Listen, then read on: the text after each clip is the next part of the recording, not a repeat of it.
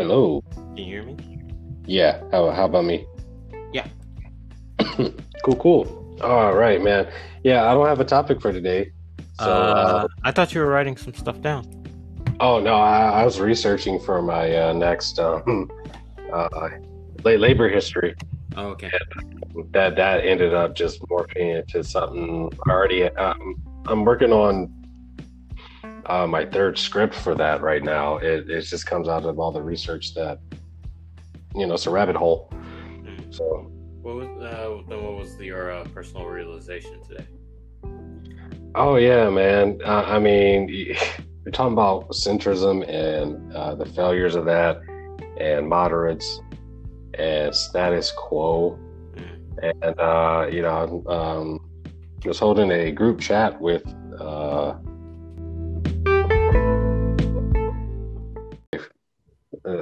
my partners and friends over at Who Are We Movement, Mm-hmm. and just doing this research, man. Just on one, just the opposition of organized working class unions and movements. Just seeing how segregation was something that was introduced as a political wedge issue, which we see the effects of today. Jim Crow laws and the continued persecution of blacks in America. Right, to maintain a division between working class folks. Yes, because when they started talking, they started becoming too powerful. I was asking around, just for some information with this because, the information I'm looking for anyone who's listening, by the way. What I'm researching is currently the link between healthcare and employment, how and why that came to be.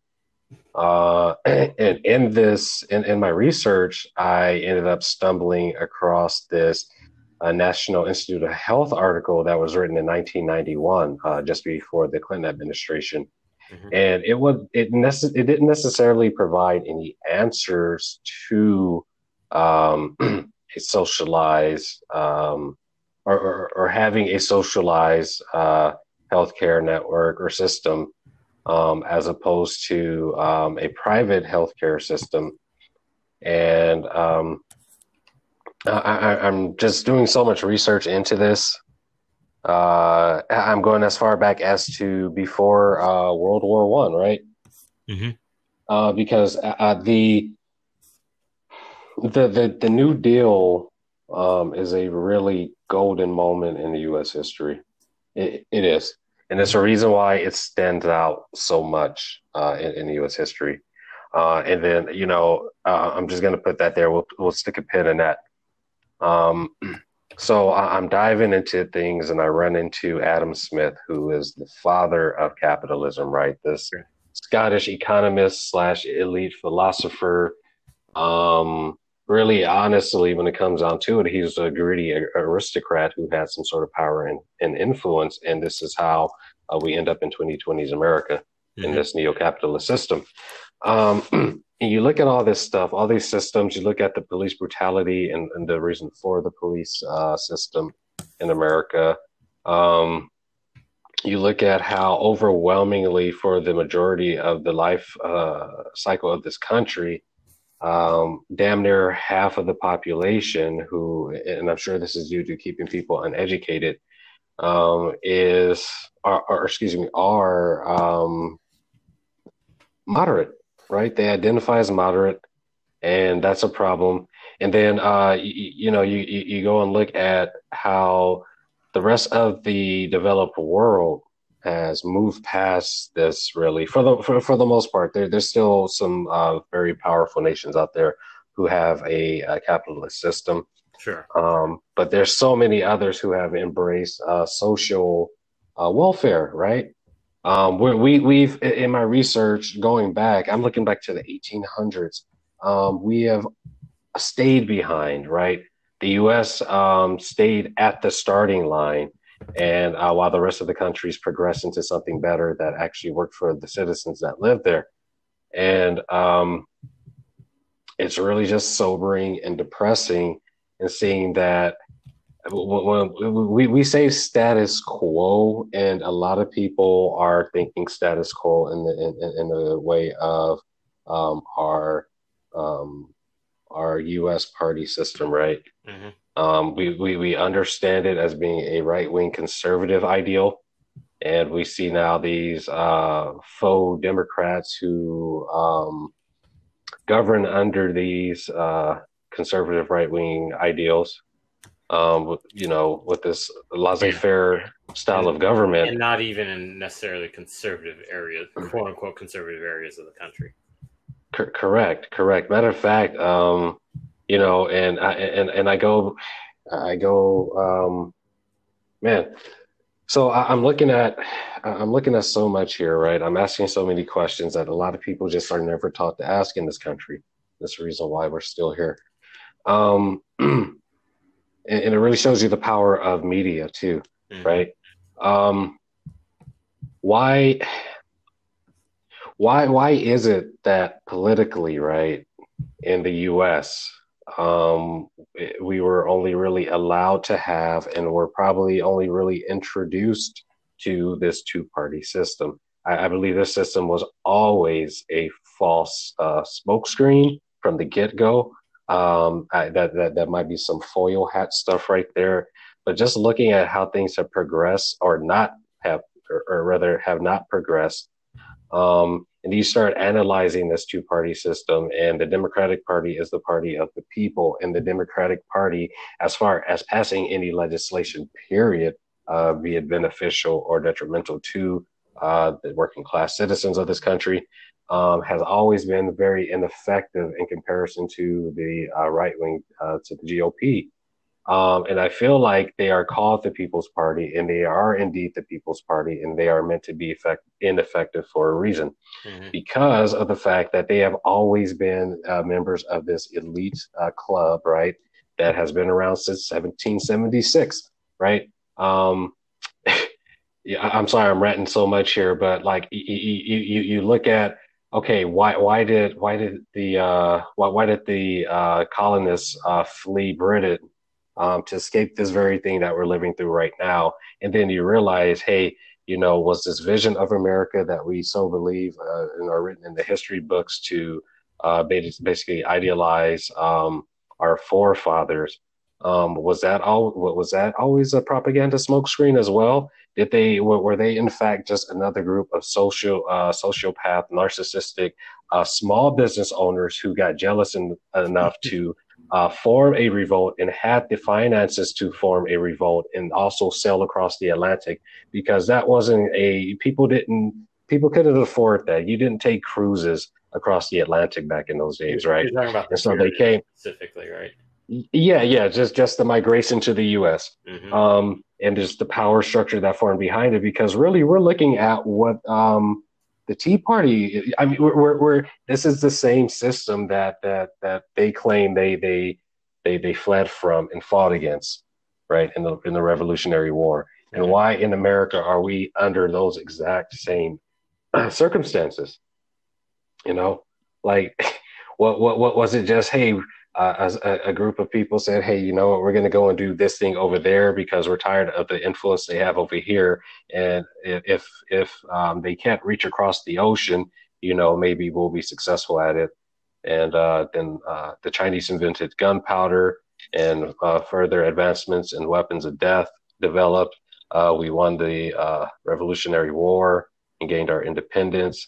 And back to exactly what mommy was doing, mommy and daddy. We're doing exactly what we learned at home as kids in the form of Britain, right? This is ridiculous, man, that in this country specifically, compared to the rest of the developed world, really nothing has changed. Our system of slavery has never changed. Things have new veneers now. We have a lot of gadgets and creature comforts.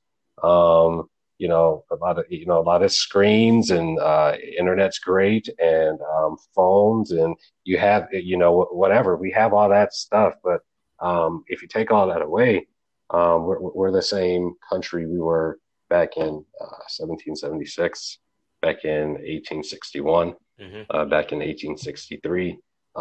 If you really, I mean, God, I've only done what 2 days of research maybe, and it's just so abundantly clear and, like I said, sobering and very depressing. Um, uh, Yeah. Well, think about it like this. This country has never, outside of its original revolution, which founded the country essentially, it's mhm. never had any other revolutions. Like many countries, like older countries, and some not so old, they go through periods of like social upheaval and revolution. Look at Russia. See this. Look at France, right? Yeah, Didn't France France go too. through one? The yellow vest, right? Yeah. And like so when we go through like massive revolutions like that, it literally changes the game. But the reason why we have, like as you noted and pointed out, the reason why this game has never changed because the power structure is still, whether it was pre Civil War, post Civil War, pre New Deal, post New Deal, the power has always been held of the elite and ruling and wealthy. That's never Yes. changed. And if Yes. their wealth came from slavery before, it's not like when the Civil War happened, we said, oh, all right, all you fucking slave owners post in the South and North, you have to like give up all your money. No, they kept their money. They just couldn't have slaves anymore. Mm-hmm. Yeah. And we're butthurt about that. Mm-hmm. That was it. Yeah, that's it.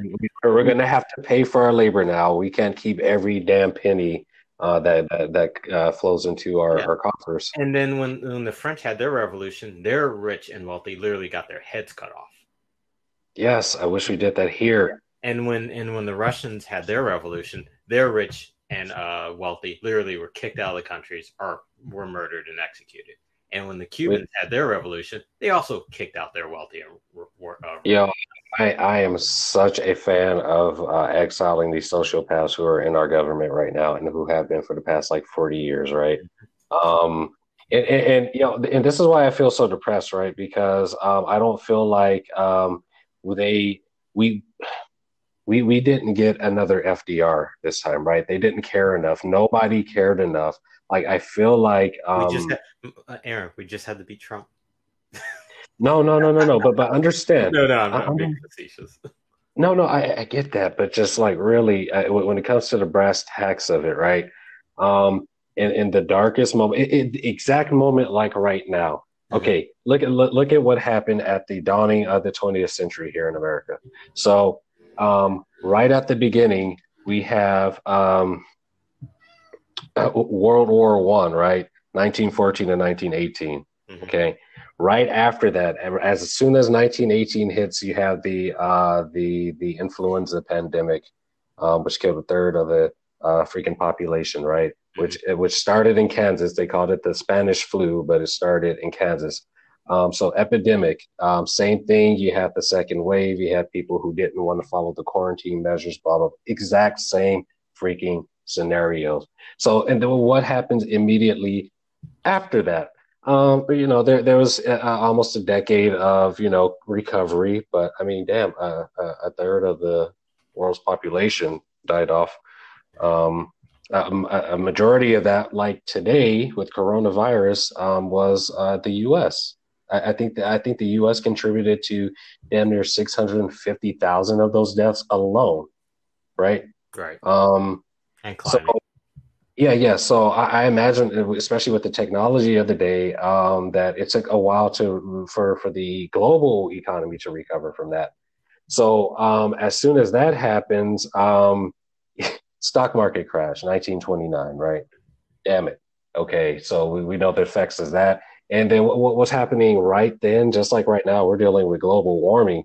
During the time of the stock market crash, they're dealing with the Dust Bowl, one of the worst droughts in the recorded history on this continent, right? Mm-hmm. And just like right now in 2020, all of those factors just it forced the government to come in and take action, right?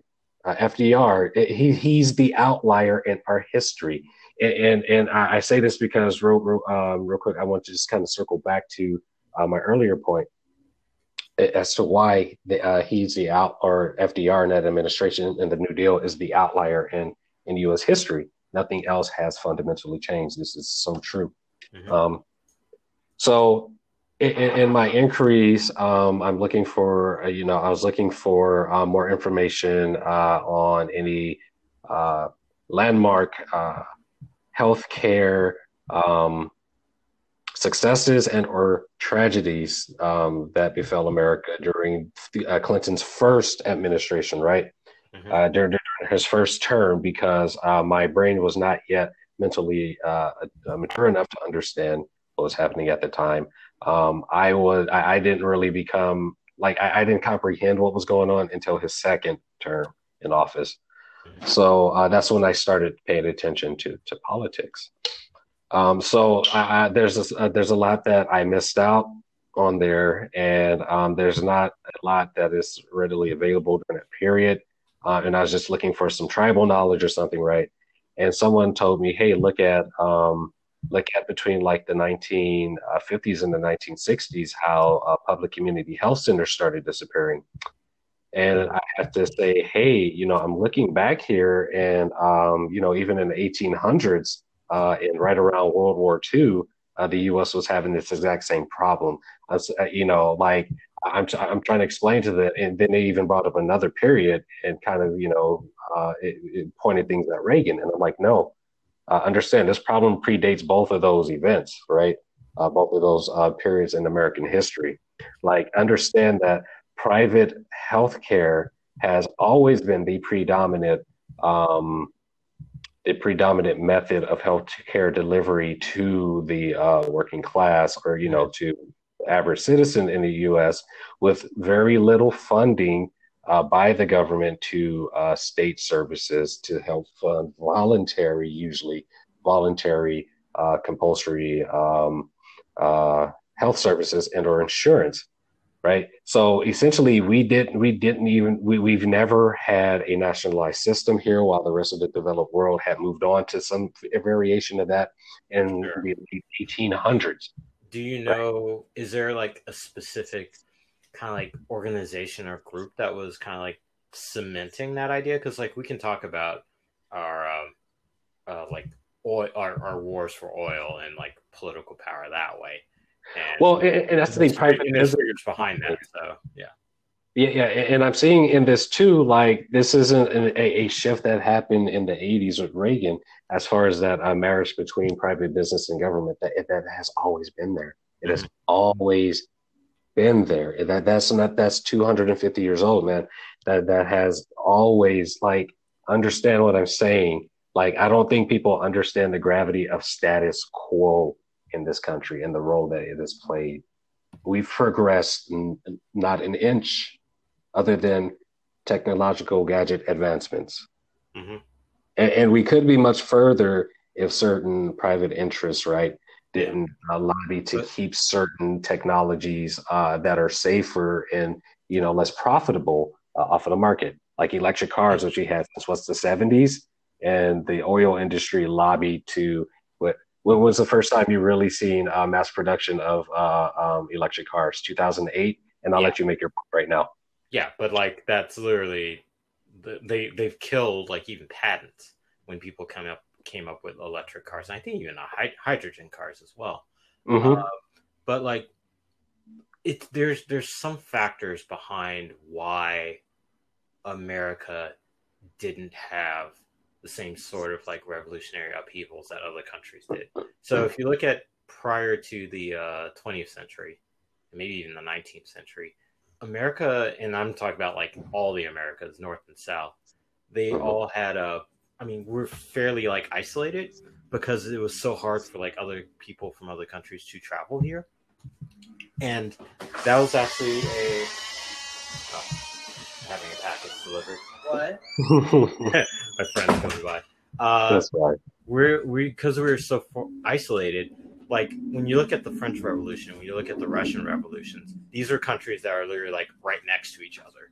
Yes. And they can like easily traverse. So it's like you get immigrants coming from one country to another country, being displaced by war, being displaced by poverty. So it's it's literally a bigger melting pot. It's just the pot's a lot bigger. And of course, you can segment it by like all territories and borders, but at least they're all connected. We're literally an island, and that affected us all the way up until like World War II. because while the rest of the war was like inflamed and through Africa, through the European zone, America could just say like, we'll stay out of it. Yeah. We took that isolationist approach back then until Pearl Harbor. Yeah, and so like that afforded us, or not us, but that afforded the people in charge the luxury of kind of like not really having people around to shake things up. If that makes sense. So like in Europe, like if France had a revolution, Germany felt it.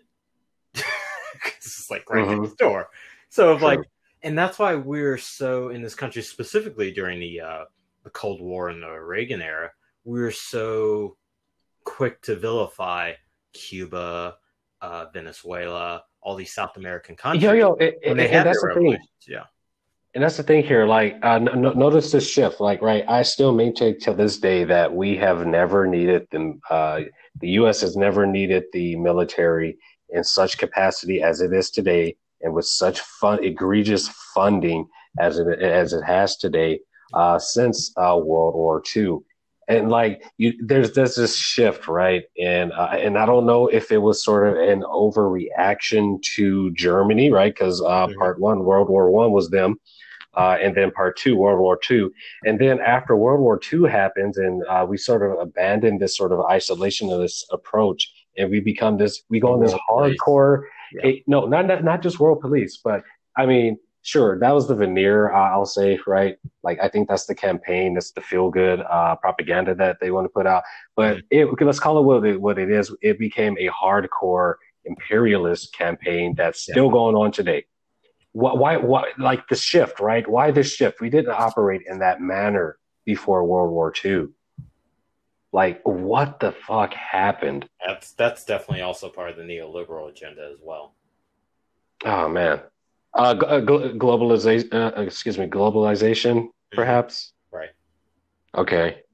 Because that's what it wants. It wants to, specifically under aspects of capitalism, it wants to spread its influence by saying like, hey, we can all be on board with the like, hey, we're prosperous, you can be prosperous too. It's kind of like a pyramid scheme.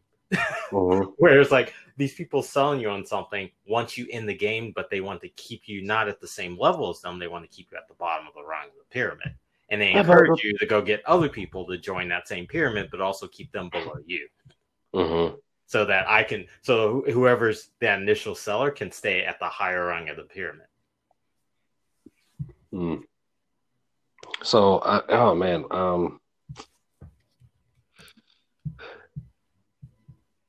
it's this moment in time really is like that shift seems sort of nebulous because like you can say this was sort of the neoliberal shift. But who can we really attribute this to? I don't think it's a who. I think it was just forces of global dominance and power. Okay, so like I'm justified in feeling that way as far as it being like sort of nebulous because like at least with Reagan there's a pretty universal consensus with the shift with the Democrats and Reagan and like why we are here where we are now in 2020s America. Yeah, that one's hard to pinpoint though. And another one people pointed out is that look at what happened, and this even ties to my earlier point about us being isolationist.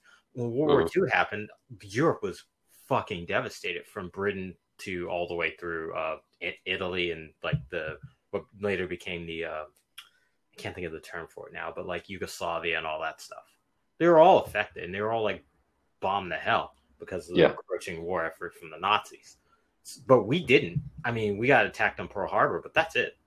Yeah, we didn't suffer industrial. That's when our industrial age came through during the 50s. Yeah, New Deal era. We fucking ramped up to like incredible levels that the other countries were just catching up to us. Yeah, it gave us a tremendous head start for that. And you know what the fuck attributed to that? Dishing out a little equality to women going into the workforce, right? Yes. Right? Like, come on, man. Like, God, just we got a little piece of that pie. And we, as in Black folk, got a little piece of that pie too, because the army wasn't integrated, but because there are women working in workplaces, and they were like, well, we still need people to do some of these other jobs. And it's like, we got some jobs of that as well. Then when men started coming back, we started getting kicked out of those things as well. But once we got a taste of that, and thanks to some New Deal policies, which we were able to participate in, that's what created rise of the civil rights movement. It was like, hey, it was good enough back then. Why is it not good enough anymore? We're men. We're people too. We have families. We would deserve equality. It all helped. And that's another reason why they, like the powers that be today, don't want to create social programs and welfare programs and things to level the playing field. Because once the playing field level, we all know, like, we all have a shared stake in this. You can't oppress me anymore.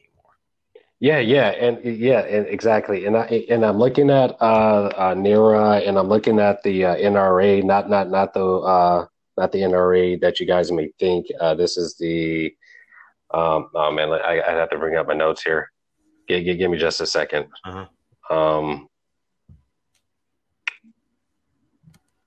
Excuse me. Yes, this is the National Recovery Administration, which was part of the New Deal. This was the most progressive legislation the U.S. Government has ever implemented. It was the only legislation in U.S. history that has ever specifically looked out for the working class, right? Yeah. The National Recovery Administration is not only responsible, and I'm giving you a little preview here for anyone who's listening. I'm going to list you some of the stuff they gave us here. Right. So in order to eliminate the cutthroat competition of capitalism and to even that playing field, it helped to establish certain fair practices within the private industry. It helps set minimum prices, right? There's some economic regulation going on there.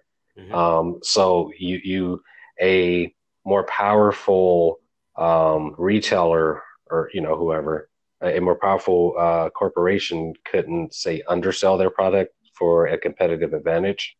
So they set like minimum prices, right, that a product could be sold to make sure that everybody had an equal chance of making the exact same money. They set the first minimum wage standards, right? 25 cents at the time. And it also set the the father of our 40-hour workday, the 44-hour workday. And get this though. Guess who did it first? Who? 40-hour workday. Right before the riots started happening. Oh, Lyndon B. Johnson? Ford Motor Company in freaking 1926, sir. Gotcha. Yeah. What the heck, man? See, because they probably knew that uprising was coming. Yeah, obviously, yeah. They knew, yeah, if they wanted to stay in business, they had to, support like Black Lives Matter or whatever. Yeah. So hey, if you're a savvy businessman, do what you got to do. If that means giving people equality, please give them equality. But Aaron, riots do nothing. Riots never help. Not at all. Hey, just like a union of people called corporations keep preaching to us that unions are bad. Mm-hmm. Seems to be doing them very well. Jeez, man. Yeah, it's just wow. Just like I said, very sobering that, when people say status quo, once again, you're using it too lightly. We are talking about since 1776 when this concept of capitalism was introduced by this certain individual, Mr. Adams. Yes, Mr. Adam Smith. Understand, well, what Brian, remind us again, what year was the country founded? 1776. Yeah. Mm-hmm. Okay. 2020. Nothing has changed. Joe Biden tells us that nothing will fundamentally change. He didn't tell us that. He told the people who needed to hear that. Yeah. That was signaling all the way, and it was as clear as day. Mm-hmm. Speaking of Joe, I just saw on Twitter there was a video of him and introducing a man in blackface from the 80s. I seen that. It was the Michael Jackson turning into Prince. Yeah. I'm like, I saw that. I'm like, this fucking country is so goddamn insane. If Bernie Sanders had a video like that, the media would have had not a field day, a field week on that. Maybe a month, maybe a year on that. Because it's like, how can, like, when they're already using the justification that, like, some ideas are old and we don't want old white men in charge and, like, what are we doing? We need to move forward. We need to do progress. But then, like, because, like, the media is fully responsible for this. Because I've never seen this. I've never seen it. And I know they knew about it because somebody had to have known. So the fact that this was not an issue that was brought up during the primary, during the campaign. They hid that. They held that under the fucking rug just so they can have fucking Joe Biden get in there.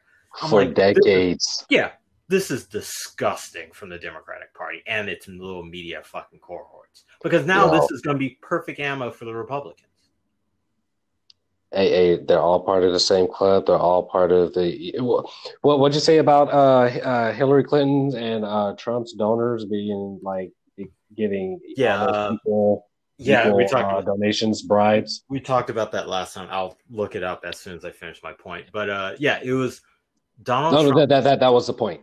That was the point. Yeah. But no, I'll make it even clearer because I just love the kind of like the parallel of it. Donald Trump's number one corporate donor, and I'll look up the name of this group. His number one corporate donor gave him, I think, $6 million to his campaign. Hillary Clinton's number 3 corporate donor is the exact same corporation. They gave her also $6 million or something of that effect. So, like, they don't care who wins. It's just like they win either way. Yes. So Hillary Clinton had 2 more organizations that gave her more money. She raised more money in that election, 2016. But like they just this corporation just said like, give them the exact same amount of money. They'll listen to us either way. If Donald Trump listens to us more, fine. If Hillary Clinton only gives us a third of the time, also fine. It's no skin off our backs, so we can just give away millions like it's fucking candy. Yeah, this is a problem with I think our political appointment schedules and right. So this is what maintains this system. So for the most part, and I'll get on Congress pretty soon. For the most part, sorry, real quick. Go ahead. It's opensecrets.com. Look it up.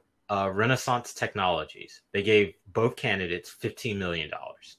Both of them, Hillary Clinton and Donald Trump. So yeah, sorry. Yeah, I've been seeing that quite a bit lately, especially for the 2020 campaign. Because I was kind of shaming some of these places and then realizing that they also split damn near down the middle as well. It's usually like a 40-something split, 40-60 split to both parties.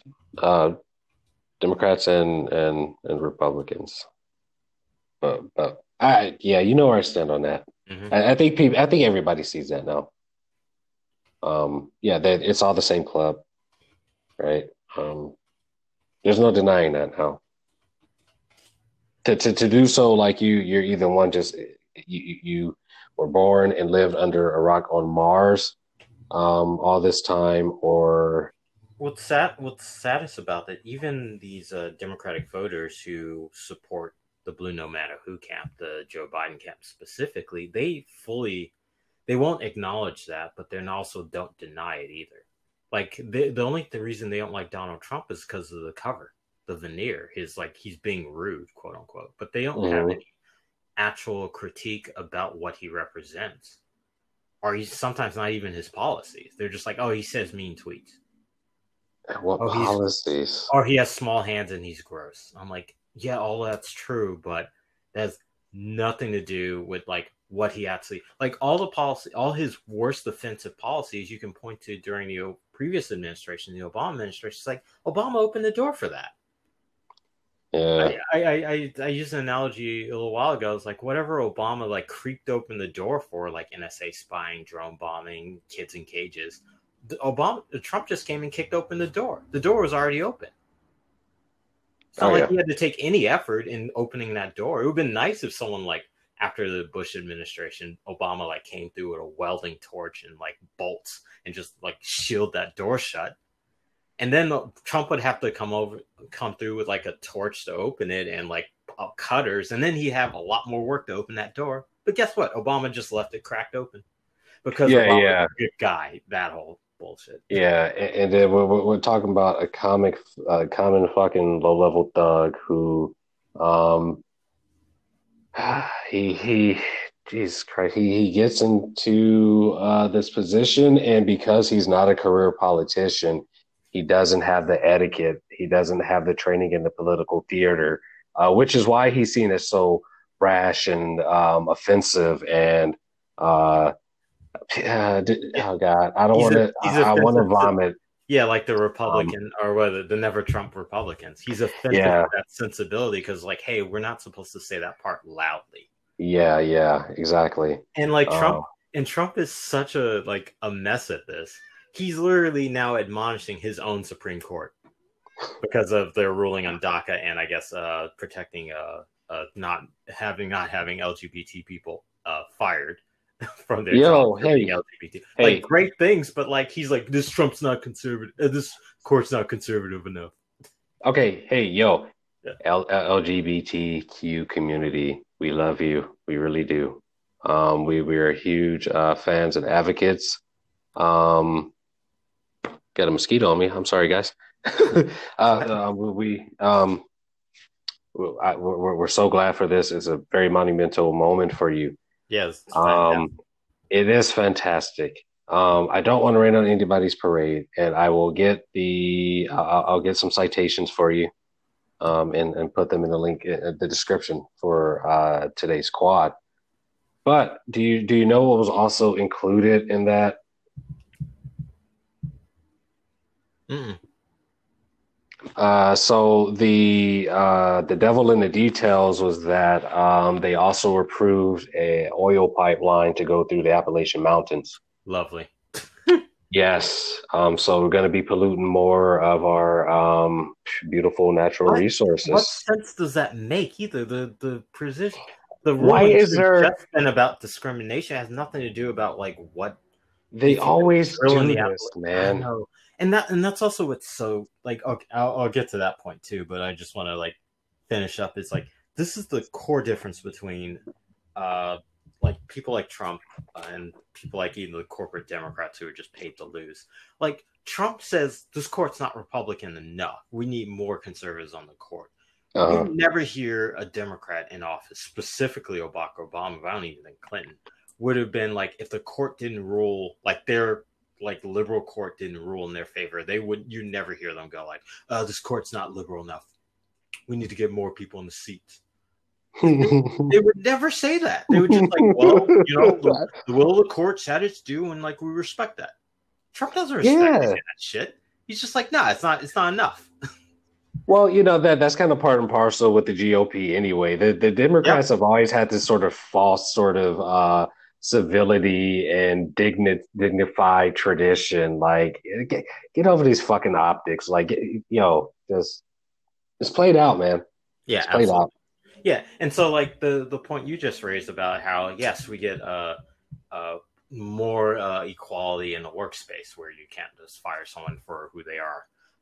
But then, like, what does that have to do with like raiding the Appalachian Mountains? It has nothing to do, but it's always these poison pills that are put into. It's not even a bill; it's a court ruling. That's why I don't understand that. Yes, yeah. It's like if we got Roe v. Wade, but they're like, but you also know what? And you can throw a Mexican out if you don't like agree with like them speaking language in the English-speaking country, quote unquote. It's like, what does that have to do with the other? It's nothing to do with anything. Yeah, dude, it's the breadcrumbs. Like they really seem to save those breadcrumbs, right? Those social equality breadcrumbs for when they're really just, excuse my language this episode, but when they're really just fucking us over or fucking over the earth. It's always something sinister behind the silver lining, or behind the win that's made public. Like, and I wish. I was talking to somebody a couple of months ago, right before we went into quarantine, about how I wish we had you and I are talking like we wish we had someone who fought as hard as the Republicans fought, but on our end. And I'm like, And I agree with that because like the Republicans fight dirty. We They need do. Democrats who fight dirty. That's why I like people like God, why am I forgetting her name? Rashida Tlaib, where she was like impeach this motherfucker, and she was like saying all these things that like, and then like of course Nancy Pelosi and the other representatives like you're being too crass, you're being too loud, you're being too vocal. The Republicans are getting mad at you.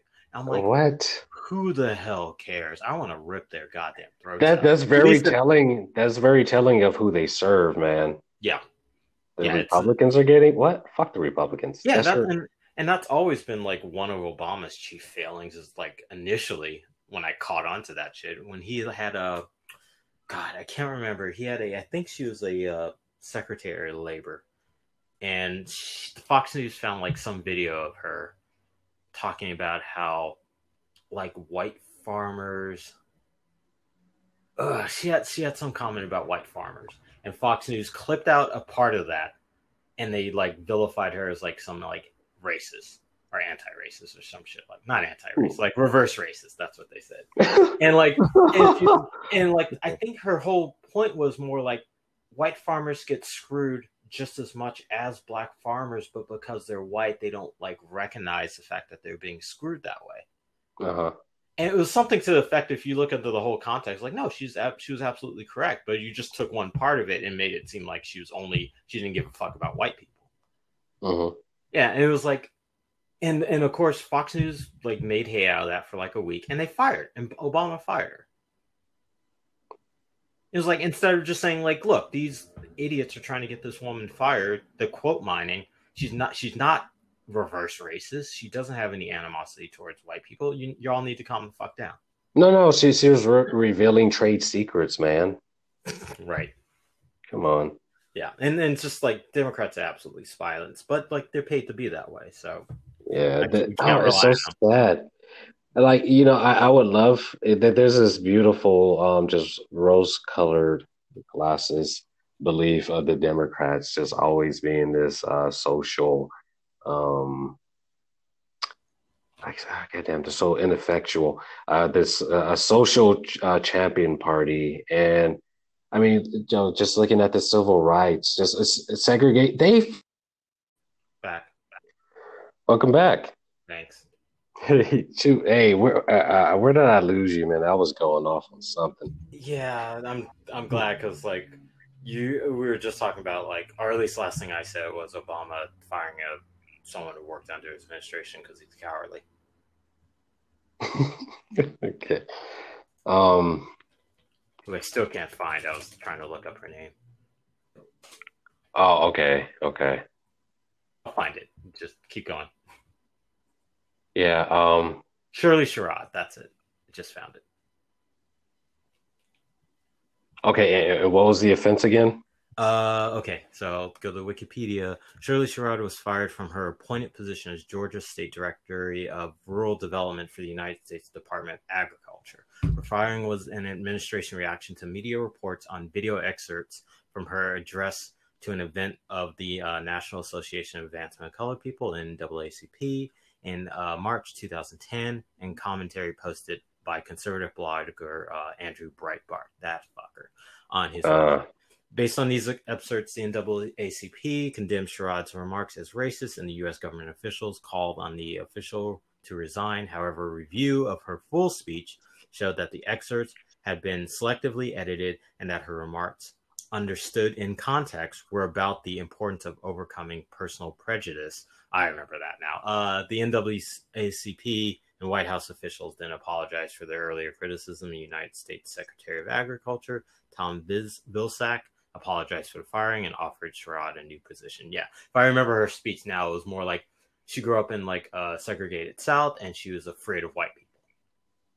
I think that was like the extent of it, and then they only quote mine that part. But then when then the full speech was like, you know what, having worked in this position for a while, she learned like the white farmers suffered similar adversities that colored farmers or black folks had. So that was more or less what I remember from that fucking debacle. Yeah. Damn. Yeah, no, I remember leaving off saying that Yeah, she was giving away trade secrets, so that's why they got rid of her. But that they just they always do that. Yeah, but like Eh, we were just talking about how much the Democrats like to champion the social aspect of like everything. But like that's a prime example. They fired a black woman for saying that like she used to be afraid of white people. yeah. How's that championing anyone's social position? Uh-huh. How does Ben Carson? Um, head a Jesus. head a HUD. God, don't get me started on that goddamn motherfucker. The worst. Slaves to power, man. Slaves to power. It's also the grossest representation of tokenism too. I It mean, yeah, is. like corporations do this. Like most like power structures end up reverting to some form of tokenism, but it's the grossest. Like he was a brain surgeon and was like, hey, you know about the blacks, I'm gonna put you in charge of like urban housing because you're black. I'm like, if he made him the surgeon general, I'd be like, yeah, that makes sense, that tracks. Yeah. I still hate him, I still think he's a prick, but at least that tracks. Damn, Uncle Ruckus is what he is. Yeah, and he took the job. He wasn't Well, insulted why by that. wouldn't he? Why Yeah. wouldn't he? Like he gets to go to the black tie events now, man. Mm. That'd be like if someone came to me and was like, I know you're black, so I'm going to make you the representative of basketball. I'm like, I am 5'7" and I can't play. Yeah, hey, maybe Ben Carson, he's gonna release a rap album uh once he retires. Michael Brooks did an awesome, you have to look it up. Just look up Michael Brooks, Ben Carson rap. It's like the funniest thing Okay, I to me. will. Yeah. Okay, I think I kind of my memory banks is kind of pulling me back to what I was getting to with that too. Freaking Ben Carson rapping. Mm-hmm. Um, yeah, dude, just it's a club. It's a club. Um, yeah, just wow. Like I said, they the party that claims to be the advocate of the people, yeah, that's what I was getting to. That they fought hardest against civil rights. They fought hardest for segregation. Um, 54 day filibusters Or against against segregation. they fought for segregation The harder. Democrats. Yes. Oh, yeah, back in the Um, day. are they any effective now? No, of course not. Yeah. So yeah, and yo, Biden. What was Biden? What did his crime bill do? Just Increase uh, the prison culture and prison state. Democrat, right? A modern day Democrat who committed the same exact act, right? Completely against black people and did everything in his power to oppress them even further. That has not changed. That has. Can you honestly say that has changed with the Democrats? Like really? Oh no, because like their donor base has even during FDR's time is maintained. It's been relatively consistent. Mm-hmm. Even if the Southern strategy happened, that was mainly an effect of the voters, not necessarily who the donors are. The voters shifted, not the donors. Mm-hmm. Yeah. It's just it's super sobering, man. Because it seems like we awaken sort of in steps and whatever you want to call it now. I understand there's some criticisms against the term woke now for whatever reason. There's always got to be a problem with something. I mean, it's the same way there's like criticism against social justice warriors. Like it gets co-opted by people who aren't necessarily the best representatives, and it kind of makes it all toxic. Yeah. Well, we have a way of doing that with everything, right? Mm-hmm. Anything and everything. You got people, geez, in rage fits online because they feel that somebody who created something was benevolent enough and maybe uh, preyed on in an opportunistic fashion by some corporation that made their idea mainstream, that person or said people owe them something in their fandom, and not understanding like, yo, be thankful that this guy introduced this idea anyway, George Lucas, and that you had this for your entertainment for so long. Like, like this sense of entitlement for nothing. I don't know. I'm ranting at this point. I'm rambling. It's I don't have hope, or excuse me, I haven't lost hope that the system can change. It's just, how do we educate the masses? It's 250 years of this, and the same percentage of the population seems to be, well, whatever psychological warfare the government and the elite has learned how to do on the citizens in the nation, it's been working. How do we break that?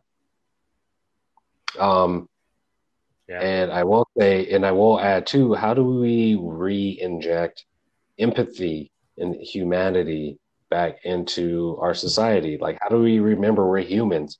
We're not hustlers. We're not this product culture freaking, we're people, right? Well, capitalism itself preys upon like our more primal nature of competitiveness and survival, which is also human.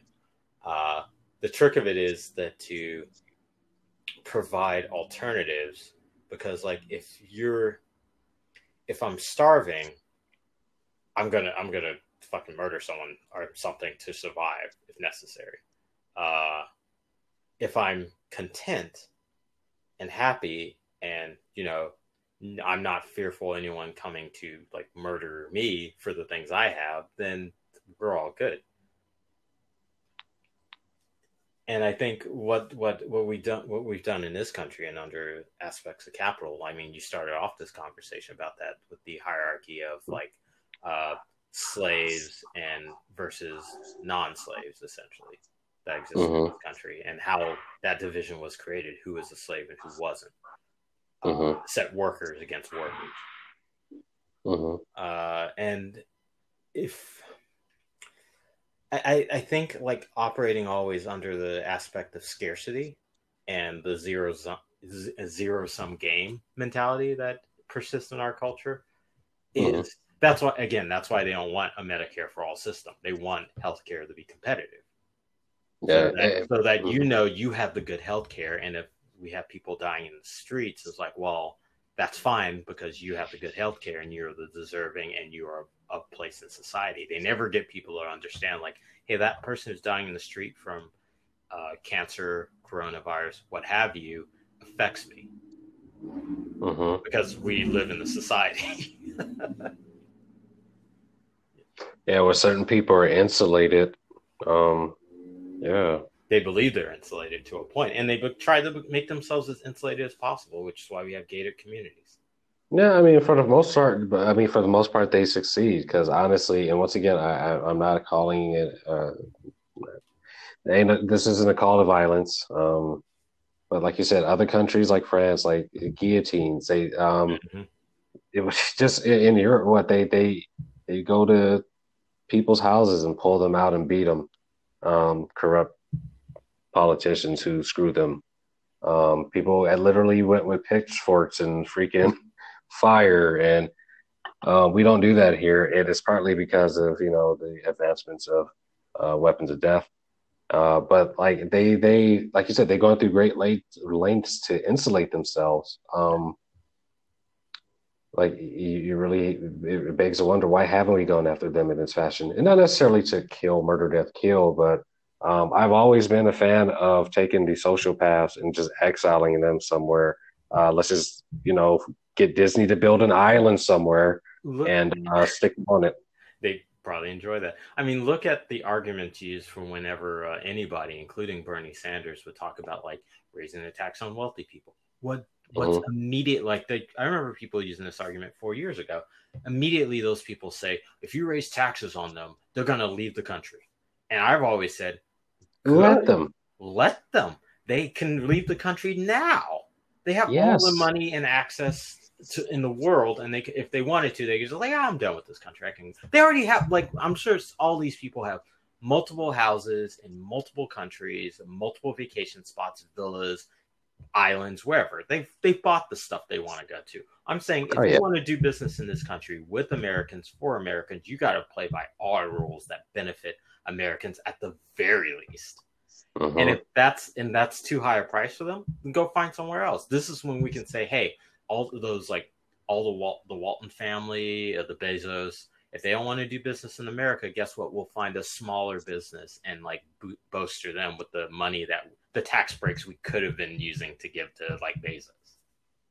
Yo, and I'm still fucking upset at the fact that Nestle, a Swiss-based fucking company, doesn't even operate out of this country, gets to claim rights to clean water in Flint.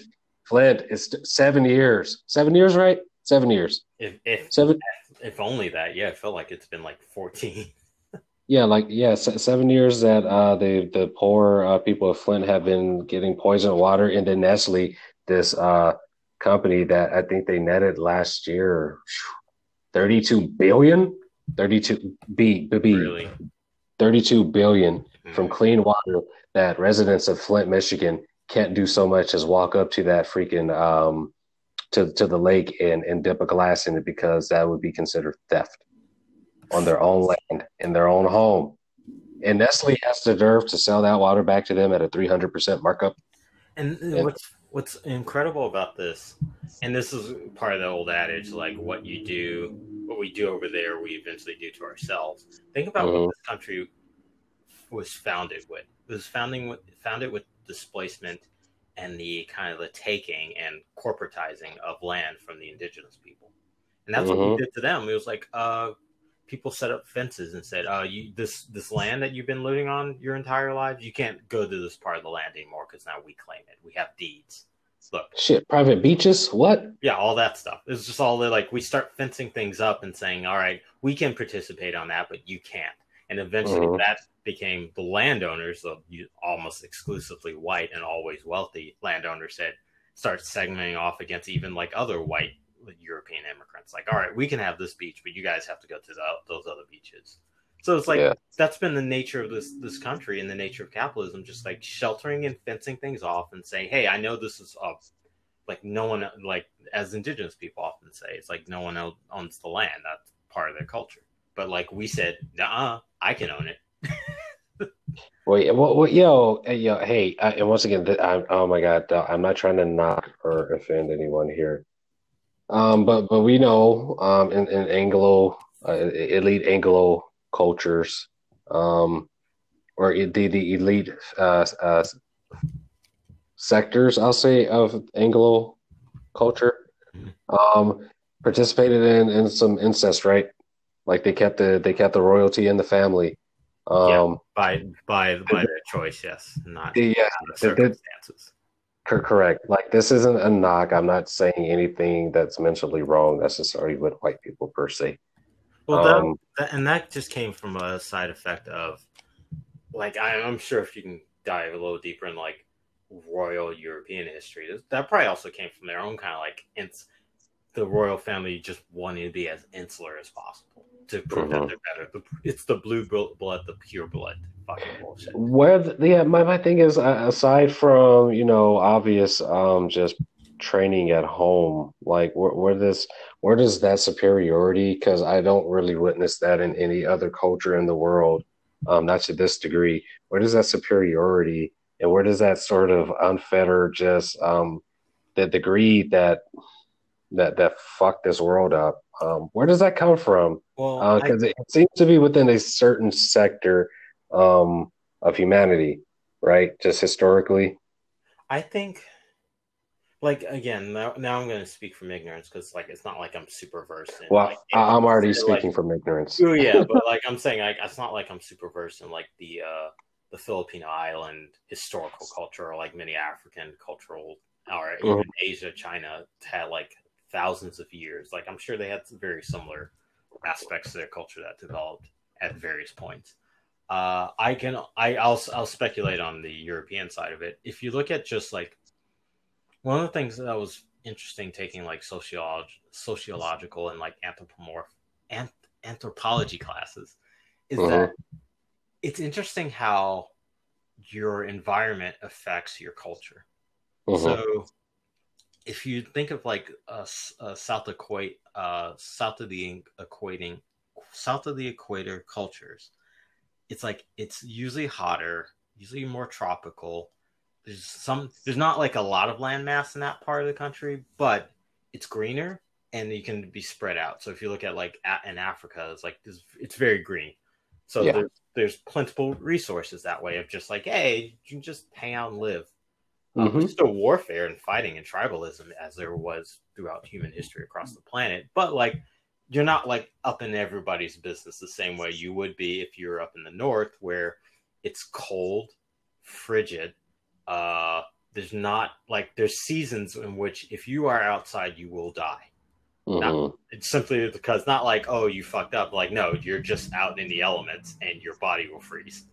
Hmm. You have to like hibernate like a bear, and then when that almost forces your society together, and you develop like certain rules of like this is how we behave, this is how we can't behave, because if we go outside those rules, we will die. We're literally us against the elements. And like what happened through that was two things. It both created the cultures that existed through that society, but also created like their technological kind of like advancements where they like that's why like stone fortresses came from the north. Hmm. And if you look at like fortresses and like areas that are built in like southern hemispheres, like they didn't have to build like giant monoliths. Like we had like the Egypt, we had like the Egyptian pyramids, and then we had like the pyramids in the like the Aztecs and like the Incas. And if you look at that, that was probably like a thing of like ancient cultures that were cross pollinating over that region, you know, during the Pangea Yeah. when it was like the land masses were closer together, which is interesting. But what Hmm. I'm talking about specifically is like if you're in a cold area, you need something like sturdy and warm to live in. So you build a fort, you build a castle. If you're in a warmer climate, you kind of like need your space. You got to spread your legs a little bit because being Yeah. right on top of each other, you're that's body heat. I need you to step away so we can chill out. So Hmm. it's going to be like more open air. It's like again, like warfare and fortresses are built all over the place, but like the type of fortress you build, like what I noticed in African societies, because like similar to indigenous people, you can move around a little bit to also avoid monsoon seasons. So we Yeah. didn't build permanent structures because the resources weren't quite there for that, and it was unnecessary. It was like, well, Hmm. why build something permanent when it's just going to get washed away, like when it rains too hard? True. So it's interesting how like cultures affected that, and because of that, the Europe that and because of trade, with the sections of like the continent that they could have easy access to, like what is it now northern Russia, Asia, the Middle East, they all got to permeate, and we got like what's known as sub-Saharan Africa got cut off by the desert. So the desert Hmm. was hard to traverse. Thus, we didn't get to participate in as many technological advancements as like the people in the north and the people of the east got to participate in because of trade routes. Yeah. So while they were sharing gunpowder and iron and all that stuff, we were kind of just left to where we were for thousands and hundreds of years, which was okay. But like clearly, when they came down with their iron ships, we got fucking decimated. Yeah. Yeah. Same thing happened to indigenous people here. Same thing happened to indigenous people to the south and the people of the islands. Now the people in the islands, like the Filipinos, they had the advantage simply because it was an island like they knew that land so well and was like so impacted that like when the Spaniards came through, it was like you're wearing fucking giant metal suits and the tide's coming and washing you away. Hmm. Yeah. So it was harder to conquer them for a while, but of course, obviously, if we look at just modern warfare, of course, that didn't last long. Yeah. Yeah. My thing is, I mean, besides, like I said, there's this greed thing that which I am referring to as our original sin, because it's honestly it's the one thing we have not yet to overcome. Like you said, countless wars have been fought over our very existence, over somebody wanting to have all of everything, Mm-hmm. right? Or a group of people who want to have all of everything, and not leave any for the others. Like, this is really getting into the philosophical, and I know like none of us are experts on this, but my thing is like, why the inclination to take those advancements and use them for purposes of invasion instead of just assimilation. And hey, let's new culture, Mm-hmm. learn something. Let's see what how it looks like. So they want that place for a reason. I guarantee you, if it wasn't for that culture being in that region to build it up the way that that culture built it up, it wouldn't be as appealing to whoever wants to invade it. So, Yeah, so well, sometimes it's they invade it for the resources that are there, and the culture just happens to be in the way, and they'll just take the things that they have, like the gold or whatever, just like it's here, and we like the shiny things, and we can decimate their culture and prove that we're superior.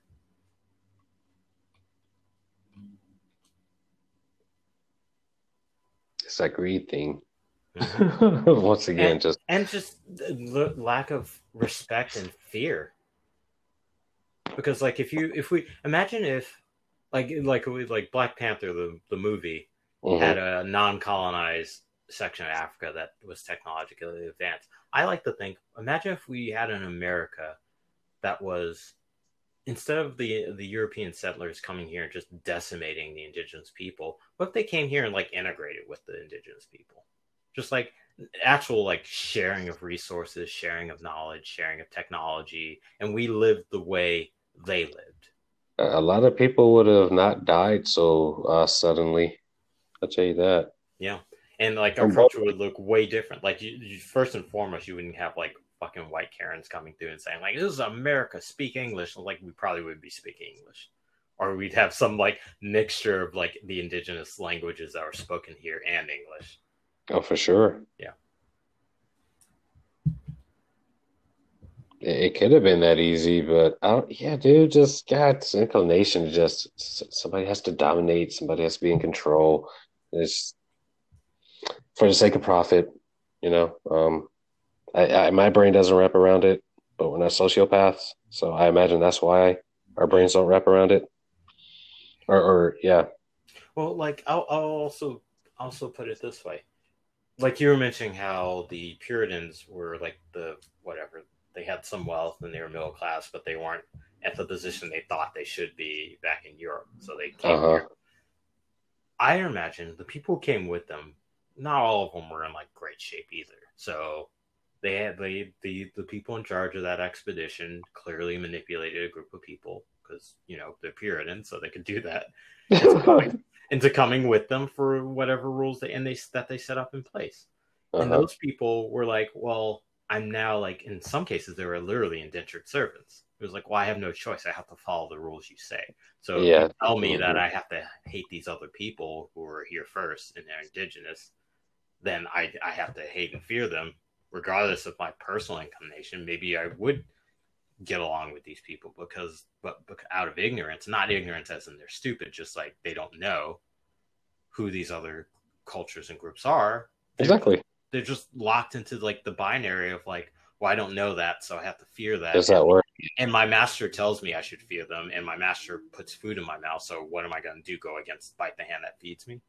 That's that word again, binary. That keeps Mm-hmm. coming up so much in these conversations all across the board, really. Yeah, Hmm. it's because like complexity is the enemy of control. You know what it is because for every tactic that has been used against just the citizens here or the working class, every time I say um, that is very sophisticated, but each of those systems are very simple. Mm-hmm. Just that's usually my exact framing: sophisticated but simple. Yeah, Like wow, respect the police. yeah, It's yeah. that. It's like why? Because you don't want criminals to run amok. What are you talking about? Well, if we don't have police, but like the police are performing criminal behavior. Well, yeah, Mhm. but like if we don't have the cops here, then the criminals are running amok. Well, the cops are being the criminals. Yeah, but like you gotta have the police. And like it's this circular craziness which they can't get out of that binary. Yeah. It goes back to that problem, which I say is the biggest epidemic in this country, is that people aren't taught to question anything or to have any critical or independent thought. Mm-hmm. That's the biggest failure. Well, you once again, an ancient tactic, right? Education, information have always been on the attack by the elite, by the ruling class, by kings and queens. Their book burnings, you name it, and they still ban certain manuscripts in certain regions of the world or movies. You know, Mm-hmm. 2020, 1776, right? You were established, right? 76, yeah. Yeah. Still happening here. Still hasn't status quo hasn't changed. It is exactly what the conservative ideology represents. Mm-hmm.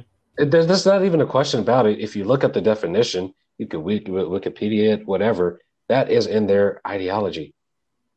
Like, understand what you're signing up for when you say you're a Democrat or right wing or GOP or conservative or evangelical Christian, whatever. This is what you're signing up for. Absolutely no advancement to human society. Because, I mean, literally, conserve means you want to preserve and not change. Yes. Yes. Yeah. I mean, who wants that shit? There is some good conservation if we're talking about, like, making sure we have clean water. You know what? If you're gonna do it, go all in, do it right, be Amish. Yeah. Okay. You would think that they would notice that consistently, like, hey, I want to conserve, so I'm gonna keep my spiritual in place and keep the land as it is. Mm-hmm. Yeah, definitely. They wouldn't be abusing the stock market to invest in and make a profit off of Zoom, in video conferencing software while there's a global pandemic going on. Right. I mean, I've heard many people say this, and it's correct, that like the environmental movement should not be bipartisan. That's not a bipartisan issue. That's an Earth and humanity issue. It's become one in this country for sure. Like last I checked, we hadn't found any habitable planets that we can yet get to. We still haven't sent people to Mars, and that's going to be a suicide trip for anybody who goes. So, yeah. Why is everything goddamn politicized? Why are all aspects of life, especially in this country, fucking politicized? That's my thing. Again, it's more to life. Complexity is the enemy of control. Yeah, Make it simple, the red and blue, and Dems Republicans. Like, I always had this problem Sorry. No, go ahead. Yeah, I always had this problem even back during the Bush era, because people are like, Republicans are the worst. I'm like, it's conservatism that's the problem, because even back then I knew about the Southern strategy. I'm like, you know what? If you send me back 200 years or 100 some odd years, I'm like, Republicans aren't bad in comparison to the Democrats. Of the time, where it was like the Democrats are saying, like, you're a 3/5 of the person are a slave. At least Republicans aren't trying to enslave me right now. Excuse me. And that situation also sort of runs parallel now, right? Trump's a terrible person, terrible fucking person. He's locked kids up in cages, separated them from their families. He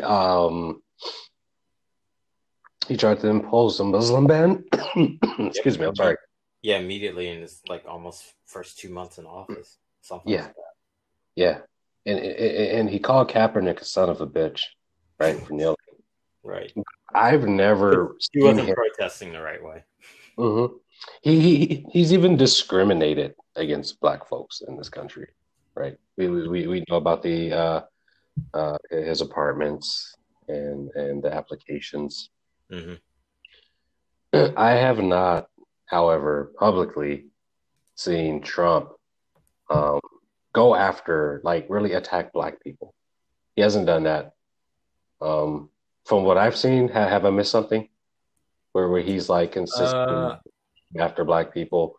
I mean, really put that on display. Yes, he has, and I mean, there's the Central Park 5 case, which is that. I mean, there's a shithole countries comment as well, and we know who he was talking about because he named some African countries by name. Okay, he's no fan of black folk, but just like most Republicans, they're like, I'm not racist. I have a black friend. Mm-hmm. And now once again, but once again, Republican. You're right. Democrats can do that too. I mean, we saw the kente cloth.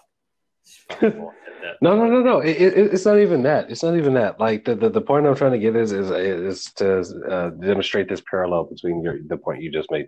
Mm-hmm. So, okay, yeah, we have that. Well, what legislation has he passed in the U.S. to hurt blacks in particular, or to oppress us even further? No, nothing for our particular. Yeah, I can't name any. You know who did? Joe Biden. Yeah, crime bill. But like you can say the same, but you can say that about Joe Biden as well. Like Joe Biden didn't come out saying I want to get those blacks in prison. He just applied a general crime bill that affects criminals, and like Trump started his administration with being the law and order president. And then like you can point to him getting rid of Meals on Wheels as like probably disproportionately hurting people of color and black folk, poor people. Yeah, but you know what? That was a poor thing. And his supporters saw that real quick. Yeah, I felt so bad for them. Yeah, and then same thing with Biden. It's just like you can point out. It's like, well, that's a quote unquote criminal thing, and of course that also disproportionately hurts poor people. Who has a longer record of doing shit like that? Oh, though? Biden, absolutely. Yeah. So and has had more power to do it. Like Trump exactly discriminating against people in his hotels. Yeah, fucking sue his ass, and he should have been in jail a while ago over this stuff. But he wasn't representing our government. Mm-hmm. Biden was. So to me, he's more responsible. Yeah, because even now, like, I can't really blame Trump for doing much more than being laissez-faire and status quo. He's right in the tradition of this country, right? Absolutely. Racist, capitalist, fraud, you name it. That's why when people say things like he is in, what do they say? Not to normalize Trump, but when they imply that Trump is like an aberration, like he's different than everything this country's represented, I immediately have to check that. Oh, he's the poster boy. Yeah, he is the country's id. He is the identity of the country. And unfortunately, everyone let that shit slide for at least through our entire lifetimes, if not before. Apparently, this guy had just skated through. Man, yeah, he should have been in jail a long ass time ago. Yeah, it's amazing. I'm still like, I thought it was weird with the whole Ronald Reagan thing, but Trump, goddamn it, like Ronald Reagan was a goddamn puppet. Trump, just goddamn, really? Like nobody just stomped this fool out a long time ago. Just really? Well, because we never do, like after the Bush administration, after the Clintons, or even after the previous Bush administration, this country, like I said earlier, we don't have revolutions. We never do the thing that like even Obama, when he came in and people were calling for him to prosecute the Bush administration for lying us into a war. Yeah. He was like, his justification, because he believes this, is that like, we don't do that in this country because we don't throw our political enemies in jail. You do if they get involved in criminal behavior. Oh, what? Because when they think of that, they think of South American countries where, like, look, we're going to prosecute the previous administration. It's this constant turmoil. But, like, if they are criminals... People should pay for their crimes. Exactly. And if we did that during the Reagan administration, when he gave fucking drugs to the inner city and guns to the Contras, terrorists, we wouldn't be having this conversation 20, 40 years later with Trump and Obama. Because, like, we established that's a crime and presidents can't do that. They're not above the law. To Reagan's defense, maybe his Alzheimer's did really prevent him from believing that's what he did. Well, I just thought the Contras was a pretty good video game. Nancy really likes to, like, play those NES games. I like playing the little red guy. The little red one. He's always my favorite. And Nancy likes to go blue, but you know what? Not everyone's perfect. Because we never address the criminal behavior of the people in some of the highest offices in the land. Never. Because they're always like the next administration, even if they're from the quote unquote opposite party, they never want to address that. They just like, oh, we look forward, we don't look backward. And even now with Biden running for office saying like Trump's a bad dude, he doesn't represent the country, blah, blah, blah. Have you heard Biden say we need to prosecute the Trump administration once? No, he just wants to bridge the gap between Democrat and Republican. I thought that was down already. Yeah, bring the country together is what they say. I thought that happened. Right. It's supposed to happen with Biden in coming in office. Yeah, and like that's the thing. It works two ways. Both they don't want to get prosecuted for any of the awful shit that they also do, the Democrats. Mm-hmm. And the other thing it does, it plays into their cowardly nature. They don't want to make the Republicans upset, not just like the establishment Republicans, but also Republican voters, because that would cause a conflict. If you like, people are already talking about like starting Civil War Part 2 if Trump just simply loses the election. If you threw his ass in jail after that, there would definitely be an insurrection. It ain't that serious. People just want to fucking go out and like purge. Yeah. That's what that is. And this is what drives me nuts. That's frustration. Yeah, and why people don't revolt when things are going well. And this is what drives me nuts about the Democratic Party. If I was running for office and I had like if I was Bernie Sanders, just say if I was him, because Bernie didn't do this shit either. If I was Bernie Sanders, like, look, I want to give you all health care, access and affordable college, not affordable as in like you take out the student loans. Like literally, like if you want to, you get the grades, you can go for free. I want to end these stupid wars, bring your children home, stop wasting money, stop giving money to the corporations and oil. I want to get us on the renewable energy so like everyone can have a car if necessary, just like not choose between getting to work and choking to death. Yeah. All these things. And I'm going to throw Trump in jail for giving all his buddies all this fucking money and not divesting from his industries. So he used the presidency to make himself rich, in addition to murdering an Iranian general and doing all these extrajudicial war crimes and bombs. I'm still worried about that, man. I feel like that was his sort of safety deposit for a second term. Like I feel like they tried it.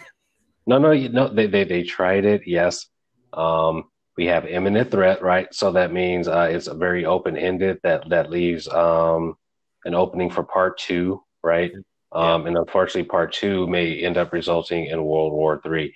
Now, people I think I'm sort of radical in that thinking, but and this doesn't come from him. I've just recently been watching Tom Hartman, and he sort of has the same sentiments that like even amongst all of this, the COVID and stuff, that we're kind of losing sight at Trump's.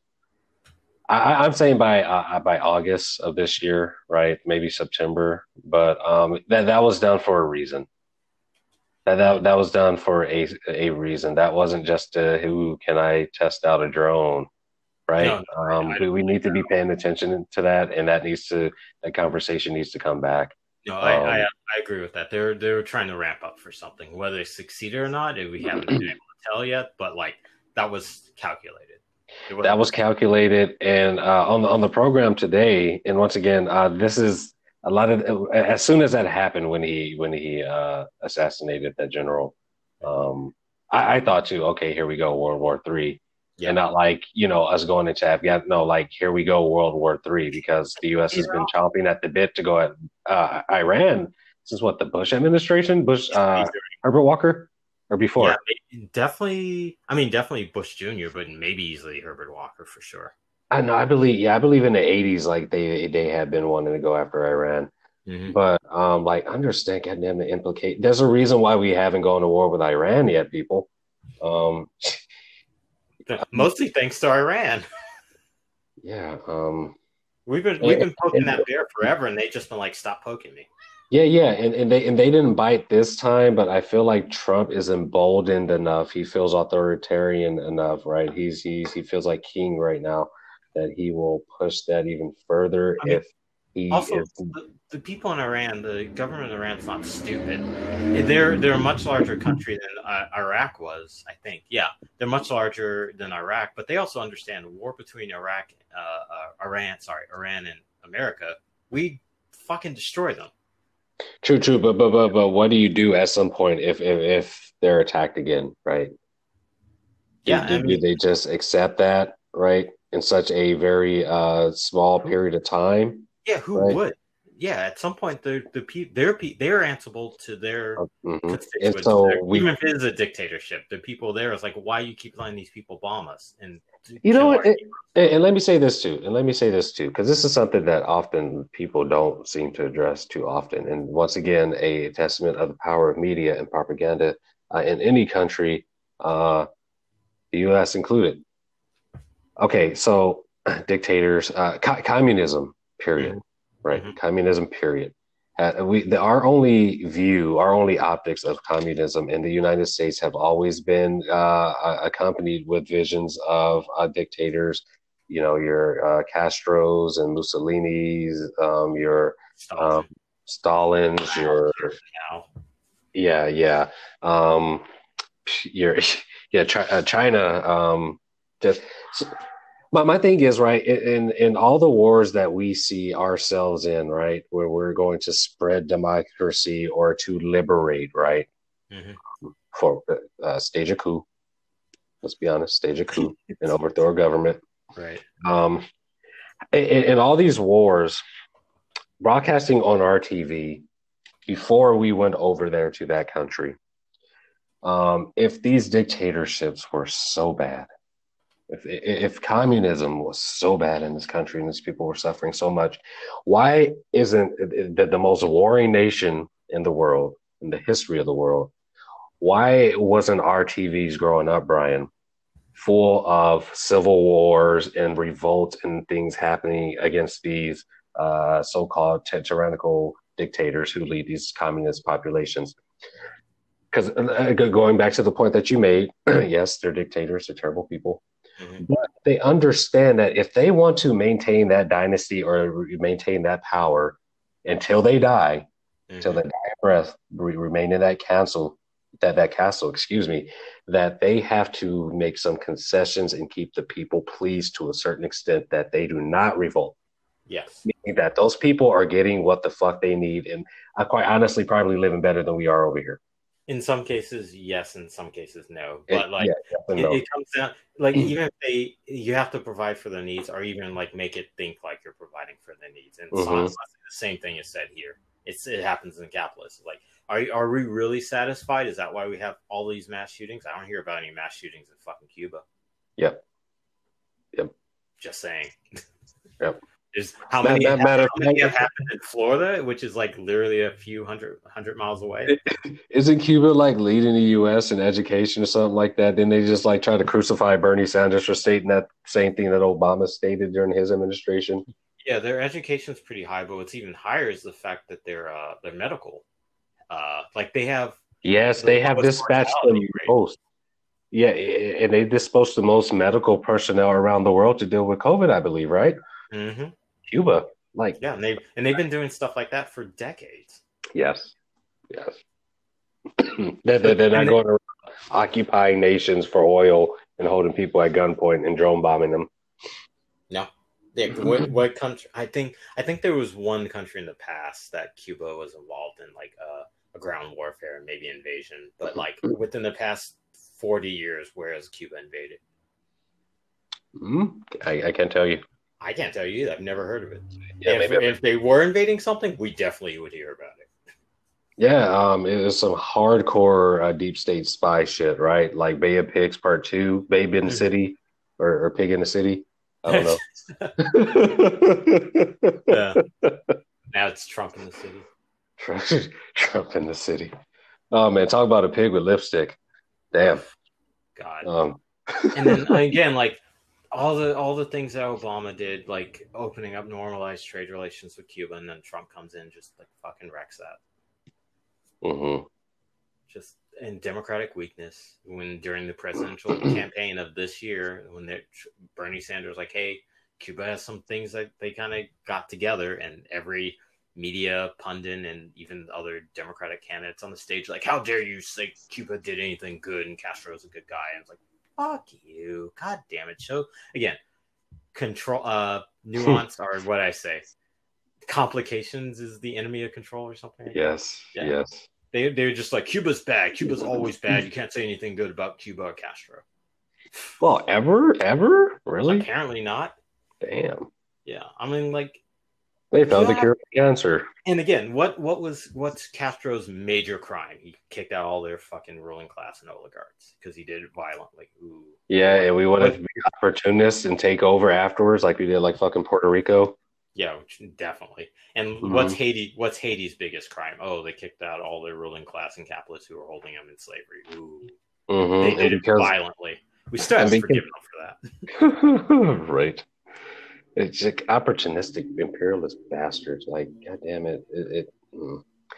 So at the beginning of our conversation, I was stating that I was kind of like in despair, dude.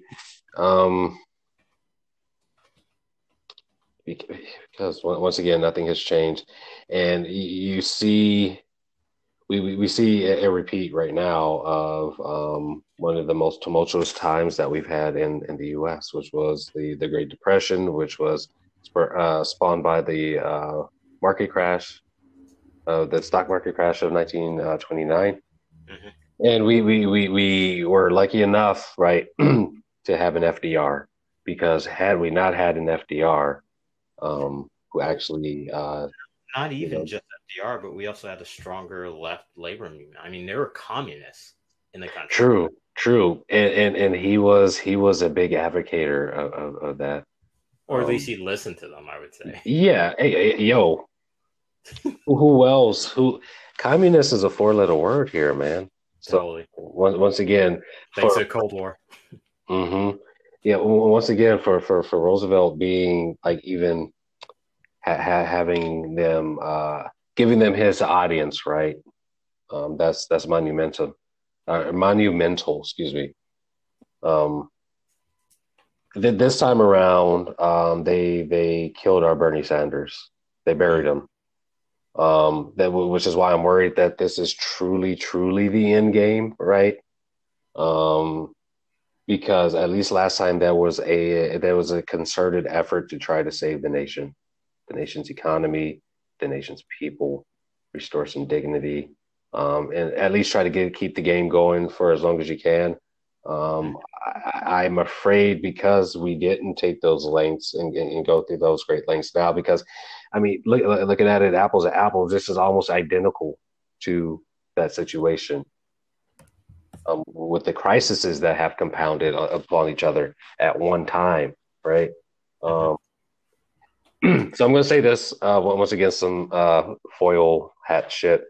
I'm wondering now, seeing the pattern of the predatory looting that has happened almost immediately following some sort of economic or health crisis in the U.S., if that economic crisis has always been orchestrated. Because once again, let's look at what happened before, excuse me, the Great Depression and the stock market crash, right? Mm-hmm. War, pandemic, crash. Okay, capitalism failed. Now we're, in this situation. Okay, we need to restore the country. New Deal.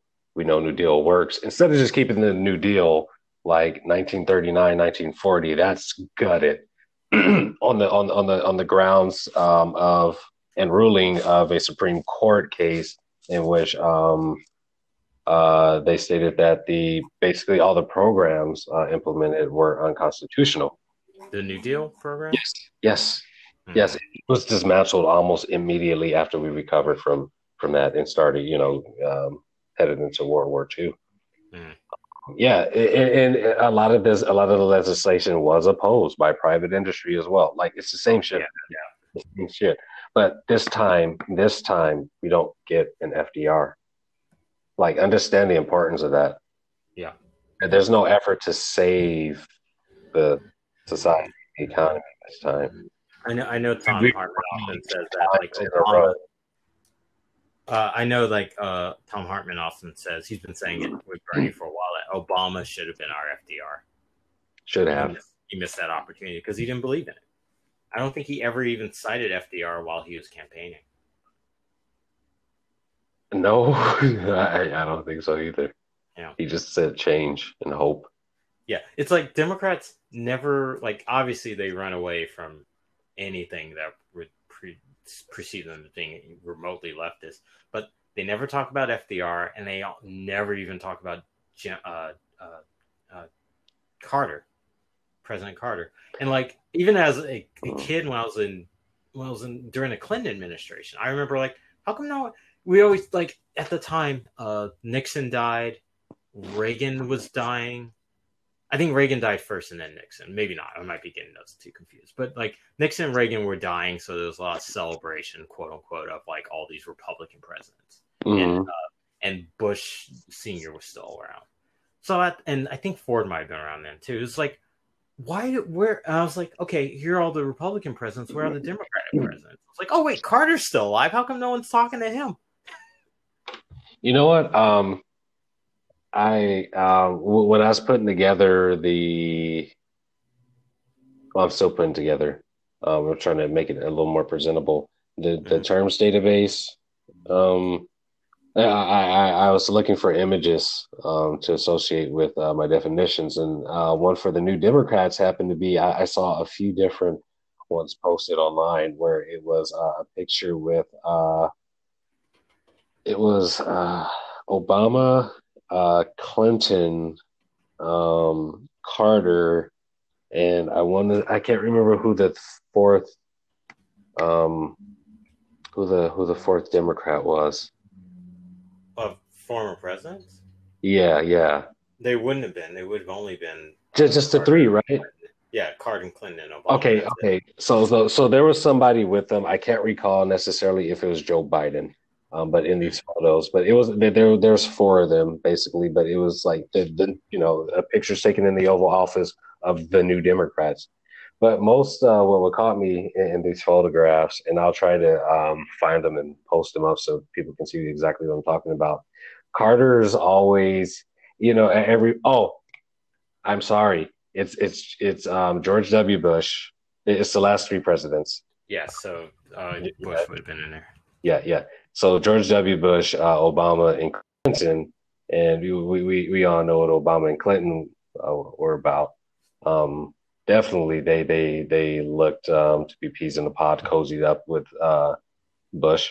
Mm-hmm. But like I said, what struck me in these photographs is that Carter was always off to the side. He was never close to them. He never had his hand wrapped around him. He was always sort of in the background. Yep.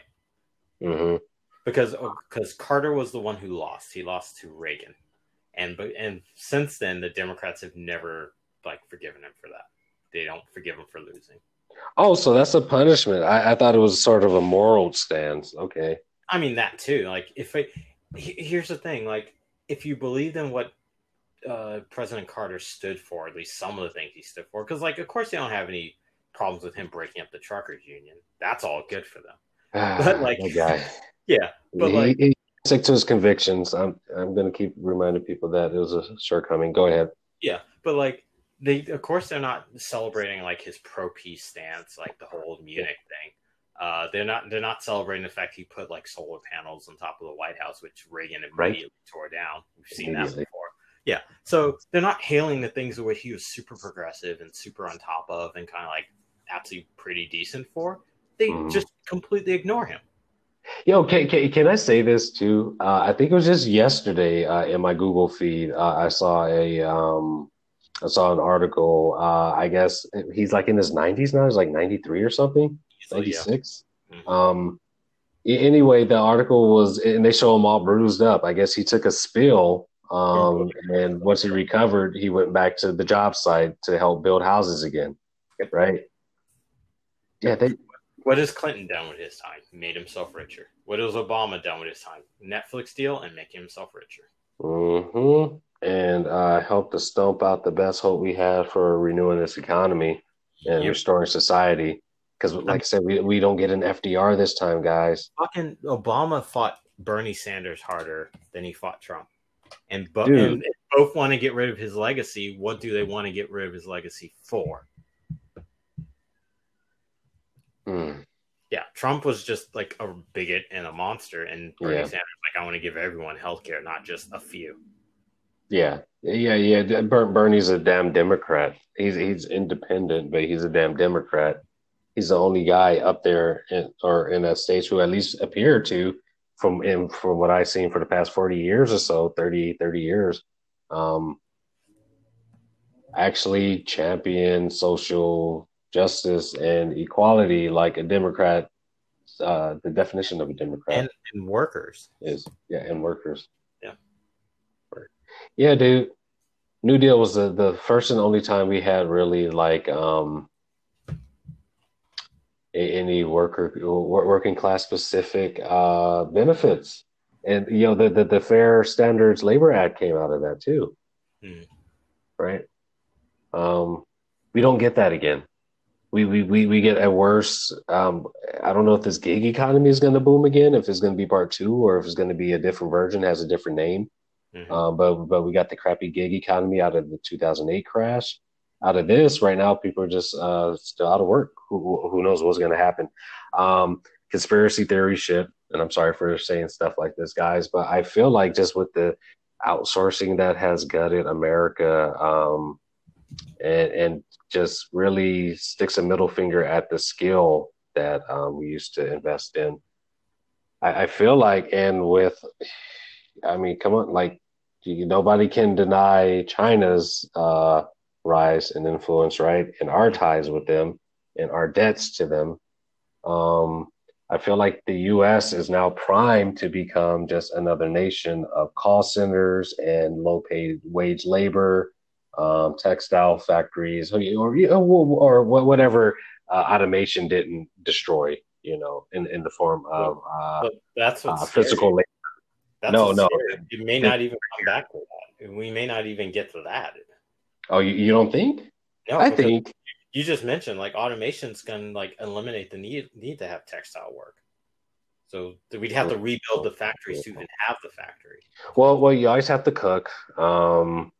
People are always going to want their hair done. Cooking's very localized. If anything, you can say maybe farming might come back, because you heard about the story how we, over the course of the pandemic, we've sold a lot more meat to China. Yeah, why the hell are we shipping chicken carcasses over there? And wow. Yeah. I didn't know most of our processing happens over there through a trade deal for meat. Like they kill the animal here, ship it over there, it gets processed over there because there's some sort of sweetheart deal going on globally, I guess, in which the U.S. gets to pick who has approved livestock. There's a God. What's going on here, B? There's a documentary I think called Food Inc. I've watched that. Yeah, and that's like a really interesting doc about the globalization of like how we live, how we eat. Everybody needs to eat. Everything needs to eat almost. But like, I think almost exclusively. But like, so like localized. Like prior to the industrial age, it's like if you didn't farm, or if you weren't near a farm or work at a farm, you didn't eat. You went to the market maybe, but like even the market had to like be next to a farm. You couldn't refrigerate. Mm-hmm. So now, because of refrigeration and travel and like factory farming and preserving, your food doesn't have to be as localized. And because of that, we become more detached. But like, if that wasn't bad enough, then you have corporations going to like countries and communities in Africa and communities in South America saying like, hey, we now own the patent to that plant, to that seed, to that growth, because we spread it with our chemicals, Monsanto. You can no longer participate in the ritual or the food growing that you've been doing for eons. Yes, because you can't just take that seed of that fruit that was grown with that seed specifically and throw it into the ground and put water on it and have that seed grow. That's a damn shame. They done perverted nature. Yeah. Commoditization of nature. The earth has already provided us with everything we need, and we bastardize the shit out of that. Mm-hmm. First, we raped I'm the just waiting. ground with I am. we created the Dust Bowl, right? I'm Mm-hmm. sorry, I didn't mean to talk over you, No, but no. we created the Dust Bowl. That was a result of industry, and agriculture has always been private industry in the U.S. and then over producing, right? Right. Commodity, it just ruins everything. It's destruction is in its very nature. It's like what Malcolm, goddamn, I forgot the Jeff Goldblum's character says in Jurassic Park. You thought I was going to say X, but wrong Malcolm. But he's Hey, when he's like, science always says like, yes, I can do this thing, but never asks, should I? Or basically a summarization of his point. genius. Yeah, but I can't wait for someone to patent the sun. We're already selling off people. Tom Cruise owns part of the moon, people. I think Mel Gibson might too. We're selling off parts of the moon. You realize like there's no national jurisdiction over the moon. When did this start happening? I didn't know you This could find these. dude, maybe about 10 years ago or so. Yeah, literally maybe about 10 years ago or so when I started seeing this in the mainstream. Yeah, people. They may not even live long enough to go to the moon, yet they bought parts of it. So if I go to the moon and I start setting up like a farm somewhere or just a habitat on the moon, I'm not saying me, but people in 200 years from now, it's like, oh, you can't have that. Tom Cruise, an American actor from 200 years ago, bought that. His estate owns that. Yep. They selling acres, and for I think you can actually go on Google and Google this map. I think for the most part they're fairly like even quadrants. Yeah, because like there's not mountain ranges or rivers that really create a divide. That's insane. I did not know about that. Like I never thought that the premise of the Horton Hears a Who movie was ridiculous with commoditizing clean air in the bottles. I always felt like I always excuse me, I've always joked around as a kid growing up that eventually we'd have to start paying a life tax. If you couldn't afford to pay that life tax, that they'd actually come and like shoot you dead or something. That's almost at how dystopian things are getting. I think if things continue to run unchecked, excuse me, but that's getting really extreme, right? Where'd you find out about this moon thing?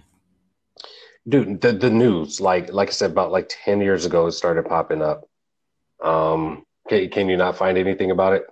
I'm looking for it now. I'm asking. I'm on Forbes, and it's like Forbes says you can't. Hold on. I'm just going to Google which celebrities own parts of the moon.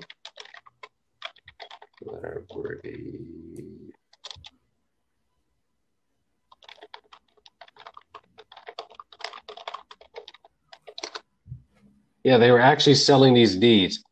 This man who owns the moon. Okay. Business Insider. This is 2013.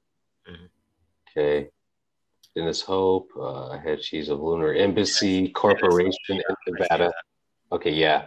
There's actors, and I would see this pop up every now and again. I want to say around like 2010-ish, I started seeing it in mainstream news. I wonder if this isn't a sham that just actors bought into, and like they didn't bother to see if you can actually legally do this.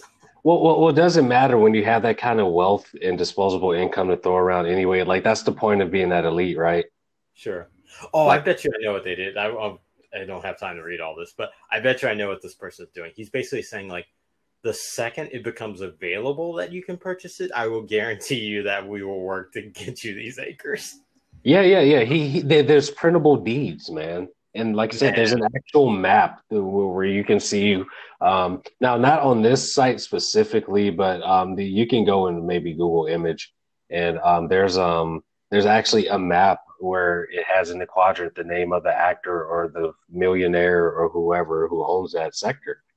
Yeah, it's crazy shit, man. Like, I mean, we're really narcissistic, and like I think that the Space Force, the Space Force. I can't even say that shit because it's so dumb. It's well, is it any secret that the space race wasn't about getting to the moon, but it was about weaponizing space? Is there any question about that now, or is it still just foil hat shit? Wait, what'd you say? Is it any question now that the space race was about weaponizing space, not getting to the moon first? Oh, sure. Okay, yeah, like Star Wars, right? Yeah. I mean, it was in the goddamn name, fucking Reagan. Uh, I mean, it was a competition. Like instead of working together, it was like, no, we gotta beat the Ruskies because they got a satellite up there. They can spy on all us Americans. Sputnik. Yeah. Yeah. So I mean that's what this is for. And I guarantee you they're gonna be the force that that protects that property. You know it. Well, sure, yeah. I mean, that's capitalism in a nutshell. This is The ridiculous. Go ahead. Yeah, like I just hope that this is really just someone who's really clever at scamming rich people. Hey, yo, regardless, this is it's a show of your elitism. That's all they Oh, care about. Status is yeah, the only thing that matters to these people. Doesn't yeah. matter how you get like It's like positive. art. It's like art. It's just like, oh, I paid fucking $50 million for this like Picasso, so Like I shit. got it. I That's could it. have It's got a $20 print from Amazon. Well, fuck like Amazon, but you know, from somewhere. yeah, Yeah. it's status, right? It, That's it fair. looks the same. And they can play in their little like it's like it's fantasy football for rich people. Yeah. It's like you don't have to own that team. You don't have to. You didn't draft that player, Hmm. but you can pretend like you did. You can show Yeah. off all your rich friends, like, oh no, I own this quadrant of the moon. Which quadrant do you own? What? Who wants to own the moon? First of all, I've never thought about it. Me neither. I just for me the moon's just like a piece of land and a stepping stone. Yeah, hopefully it is. Yeah. But But yeah, it was indeed to discoveries. And we left the solar system. That's amazing. We left the solar system, but we can't figure out human greed and how to get past this fatal flaw that keeps fucking things up. And once again, I apologize for the language I don't normally use, but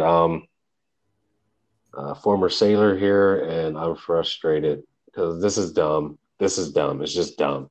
yeah, there was something I was gonna say. Go ahead. But it remind when you talk about like people owning pieces of the moon, celebrities specifically, and I don't remember. It was something. Oh, I remember now. I Mm. found out something else this week. You can find videos of this. Did you know about the prison rodeos or the What? prisoner rodeos?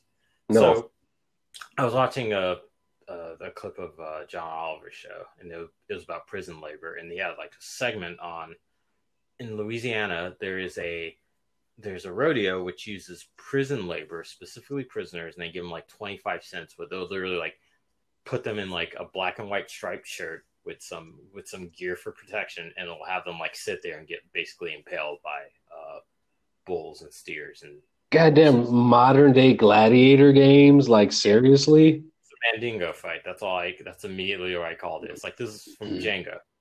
It's like literally like, what choice do they have? And like, of course, they are watching ABC kind of like local news report on it. And of course, the prisoner's like, "Oh, we want to do that because we want to prove to people that we're human beings." I'm like, "You are What? being used for sport, you poor fool.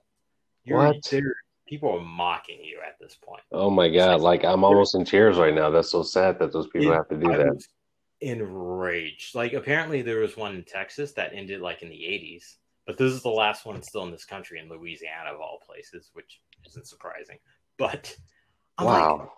this shouldn't this fall under cruel and unusual punishment? I know they Yes. volunteer and I know they're being paid like a nickel, I think but that's and even close they to can their wages now, man. Like, minimum, I'm laughing.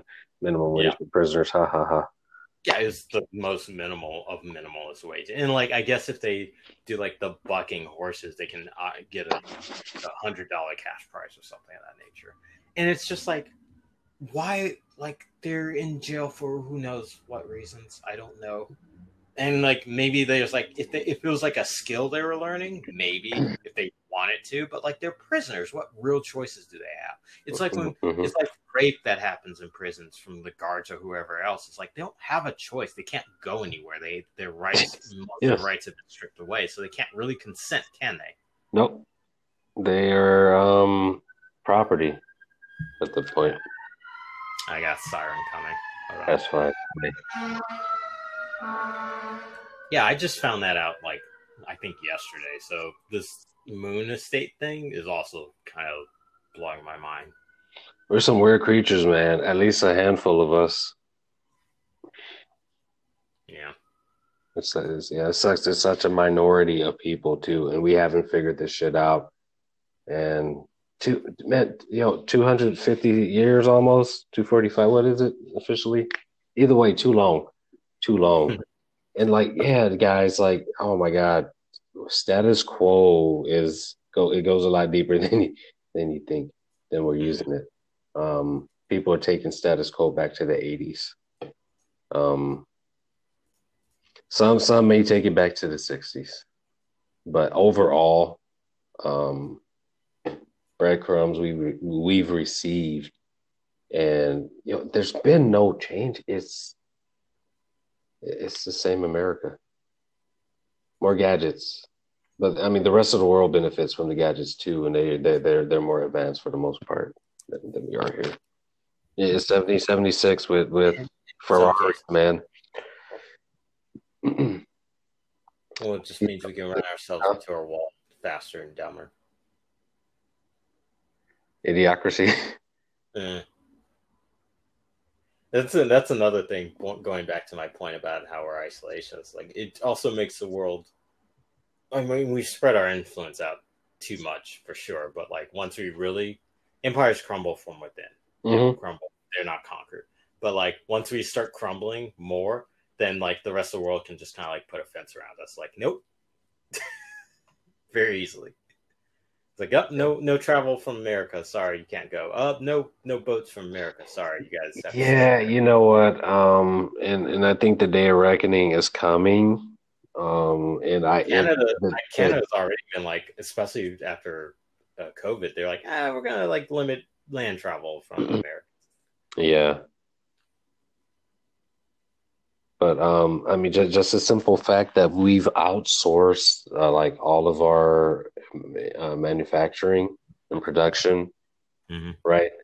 COVID definitely showed us how vulnerable we are in that regard. But understand that also revealed to other nations, right, who may not have realized the power that they're in that position, right? Having that upper hand. Oh, we can sanction the U.S. anytime we want, just like they do to us. Because where the fuck are the resources coming from? If they want the resources, they're going to have to start a war in every goddamn country. I mean, that's every like that's definitely the double edge to a neoliberal globalization. It's the fact that like we made it that they don't need us. In capitalism, period, because it's cannibalistic. It's just, I don't get why. Who bought into this? Who couldn't see through this? Who maintains this for 250 years and it just fails over and over and over? Well, prior to the fact that like when we had developed like an education system to make sure that everybody can read, and then we got the internet, so it means I can be potentially just as informed about a country as like a dude in China or a dude in fucking India would. Yeah, and that's why we had Save the Internet campaigns, and that's why they keep going after the internet, because it digs a tunnel right under it digs that dirty drug tunnel underneath the tuition wall, right? And they're going to go for it again hard next administration. I keep trying to warn people of this. It's just going to come up again. It's probably that was under. A lot of that was under Bush and Obama. So, yeah, it wasn't just a Trump thing. It was like, no, people who don't want us to, like, educate or know about anything want to keep that the kids. Yep. Because expanding your worldview gives you knowledge. And like you said, if you're walled off in your environment and you don't get exposed to other things that are happening, and you don't understand that there's other nations who have more than a two-party system. There's other nations that have 18 have nationalized health care. I'll let you go on. Yeah. I want to know. I want to see a study of how many Americans don't know about the parliamentary system of Canada or the UK. Yo, look at Mexico, right? I've traveled down there enough, and I've seen like some of the posters for the campaigns. They have so many different parties, man. Mm. Like, I mean, yeah, it's. Yeah, I don't literally, know if like I'm misspeaking, but I think I've seen about like five different political parties that represents different sectors of working class and what have you. yeah, but Aaron, if you vote third party, clearly you're going to make sure the Republicans win. You can't vote third party because they won't allow it. Because the Mm-hmm. guys that make the rules won't allow that to be an option, and they No, haven't for 200 they years. after Ross Perot kind of quote unquote tanked it for Bush, but like really, fuck Bush and fuck Ross Perot and like fuck Clinton at this point. They've made it like near impossible that like third party support of in the presidential election matters at all. Well, see. Once again, we're still a little myopic and narrow in our viewpoint. I'm gonna I'm gonna make this point again. Nothing has changed for 250 years, B. Yeah. Like it's always been this way. Like it wasn't like back in the day when the Puritans came over and when we established our independence and formed our government based off of the British parliamentary government. That people only had this binary thinking of red, blue, Democrat, Republican, because we know for a fact one of the funnest places on earth, Six Flags, Magic Mountain, in which, once again, I didn't learn the history of until I moved here to San Antonio and visited the Alamo and understood the significance of Six Flags and that each one of those flags represented immigrants who were in America at the time who died and fought for the Alamo, right? From Germany, from you have it. I don't have all of them in front of me, but you get where I'm going. Yeah. Yeah, we need to expand our worldview. Just yeah, I'm just frustrated. I'm frustrated because it's how do you combat something that like so adamant 200 something years of like nothing has changed, nothing at all, at all, at all. It changes mainly surface layer, but the deeper roots of it are still consistent. It's like Yeah. You look at like who's still like black people in our society are still like economically at the bottom. Mm-hmm. Even though like many black Americans have been here longer than other groups of people. Yep. But then that's where racism comes into play, because it's like not just the racism that keeps systemic and implicit bias of racism in play, but also why people can use racist justifications for how the world works. So it's like Ben Shapiro and his fucking ilk will say like, well, it's black culture is why we're at the bottom, which is basically a way of saying there's nothing you can do about they're going to be stupid and ignorant and violent forever. So you just throw over your heads up and just keep locking them up. That's what that ultimate conclusion is from that argument. That was the very basis of Joe Biden's crime bill filibuster. Yep. Yeah, him and his ilk are directly responsible for keeping those. I mean, he did it back in the 70s when he was like, I don't want that like curly head, dark haired kid hanging out with my blonde son. Nothing has changed, people. 250 years. Nothing has changed. I feel like I'm going insane, just like really coming to this sobering realization. Like, I mean, pushing all the bullshit aside, all the political party shit, all the veneer has been completely shattered, and the ashes have been swept away from me. Right? I'm never going to be the same person after coming to this realization, and it sucks, but it other people need to get here too. Yeah, education needs to permeate. Yeah. So like anytime you hear like some fucking hick or some idiot fucking liberal talk about like, oh, it's just all Trump, like correct their ass. Like, no, this existed before Trump, and Democratic operatives were also responsible for creating racist policy and throughout history. Yeah, throwing kids in cages and warmongering. Throughout history. Throughout history. Throughout Yeah, history. I would even say just like get them in a place where their brains can still comprehend. Like tell them just recent history. Like don't let Obama skate on shit. George W. Bush. Yeah, then you go back to Bush because I remember George W. Bush very well. And then you can go back to I knew people who died for his war, for his fucking oil, for corruption.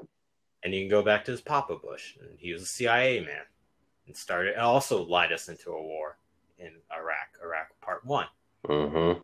And then you can go back to Reagan. It's like, and like most people who are older, people died of a fucking personal feud. The Bushes they knew the Bin Ladens personally, and people died for goddamn. Yeah, the audacity, dude. Even back during the second Iraq War, I was like, what if all these like fucking rich, wealthy people have a problem with each other? They should just fight it out. They should just like, go to the street. Matter of fact, make billions off of it, right? Like pay-per-view fucking in the ring celebrity billionaire matches. Yeah, you got cretins like making homeless people in fights for sandwiches. Yeah. Fucking, I want to see goddamn rich people fight it out. I'd pay. Tag team with the fucking Koch brothers or some shit, right? Like WWE style. Like, come on, man. And it might not merciful. They can have gloves and padding if they want to. I just want to see blood.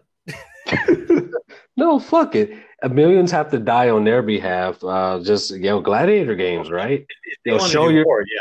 If they want to do war, let them have war. But no. Show me your primal superiority. I want to see some fucking Black Panther style challenge shit going on between these motherfuckers. Mitch McConnell and they want to prove how hard they work. Then let's see them work hard. Yep, yeah. I want to see some Star Trek fucking shit going on between Mitch McConnell and who's the Democratic? Pelosi or Chuck Schumer. Schumer, there you go. Right. I want to see that. I wish our Congress was a little more like heated because you've seen like parliaments in other countries where they like literally go on. Oh, dude, yeah, the people jumping over tables, just punches thrown. It shows me those people care. They do. Honestly, one of my biggest criticisms here is once again there have been too many mornings in my life where I've woken up and I had the news tell me, hey. This was passed at 2:30 in the morning while you were sleeping. It didn't show up in any newspaper. You didn't even know this legislation was on the table, and this affects your life now. I really do believe that we cannot really apply political pressure on these guys until we make every goddamn congressional and Senate hearing open to the public. Them seeing the actual faces that they're going to affect, upset at them or sad, or ready to come jump over or throw a goddamn shoe at them like George W. Bush. No, I'm talking about. If they go at it like that, that would be great. People will watch that. No, yeah, I'm talking about like that, like old school, like freaking witch trial, like a jury of your peer bullshit. Like if you live in DC or if you want to travel to DC and go to the Capitol while there's a hearing and it's public and all cameras need to be there, the press need to be there, the general fucking public need to be in there to count them. Here's the thing. Hold them accountable. But here's the thing. That would be fantastic. Tar and feather them if they don't listen to you. There's a few reasons why that doesn't happen. First off, they all agree with each other. Tar and feathering? Yeah. They don't. Okay, go ahead. Second off, they don't care about our issues. So like they're not going to get that impassioned about anything. And that's why they want to keep everything civil. They don't like Trump. No. Trump makes things uncivil. I'm sure like Nancy Pelosi and those people want to punch Trump in the fucking face, but they want to be civil, so they don't. They want to play the high game and they want to take the high road, so they're not going to really get impassioned about that because they don't care about what Trump really does. He's just not doing it, and he's doing it mask off. They just want the mask on. So in our piecemeal efforts to get the right people into office so that we can actually repeal and replace. Yeah, Bernie wasn't civil. He didn't congratulate anyone on their birthdays. He was being uncivil. That's fine with me.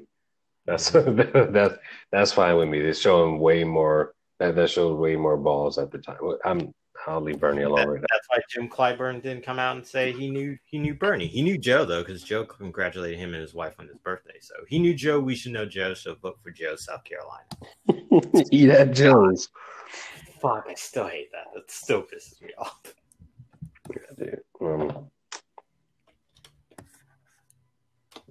That's annoying. Yeah, I want your Senate fights. I want your Senate fights. That would be awesome. No, dude, but like seriously, I think that we do need to push for some we need to push for that, right? None of those hearings should ever be closed to the public. No Senate hearing should take place without being announced to everyone at least 48 hours in advance. I say even longer. None of this. Oops, 4 a.m. we stole your rights away. Yeah, exactly. It needs it there. It like I said, if you're a member of these United States, I don't care what your immigration status or citizen status is. Like fuck that right now. If you live in these United States and are affected by the policies that these guys are making, I hear you. I feel you. They don't care. They're indifferent.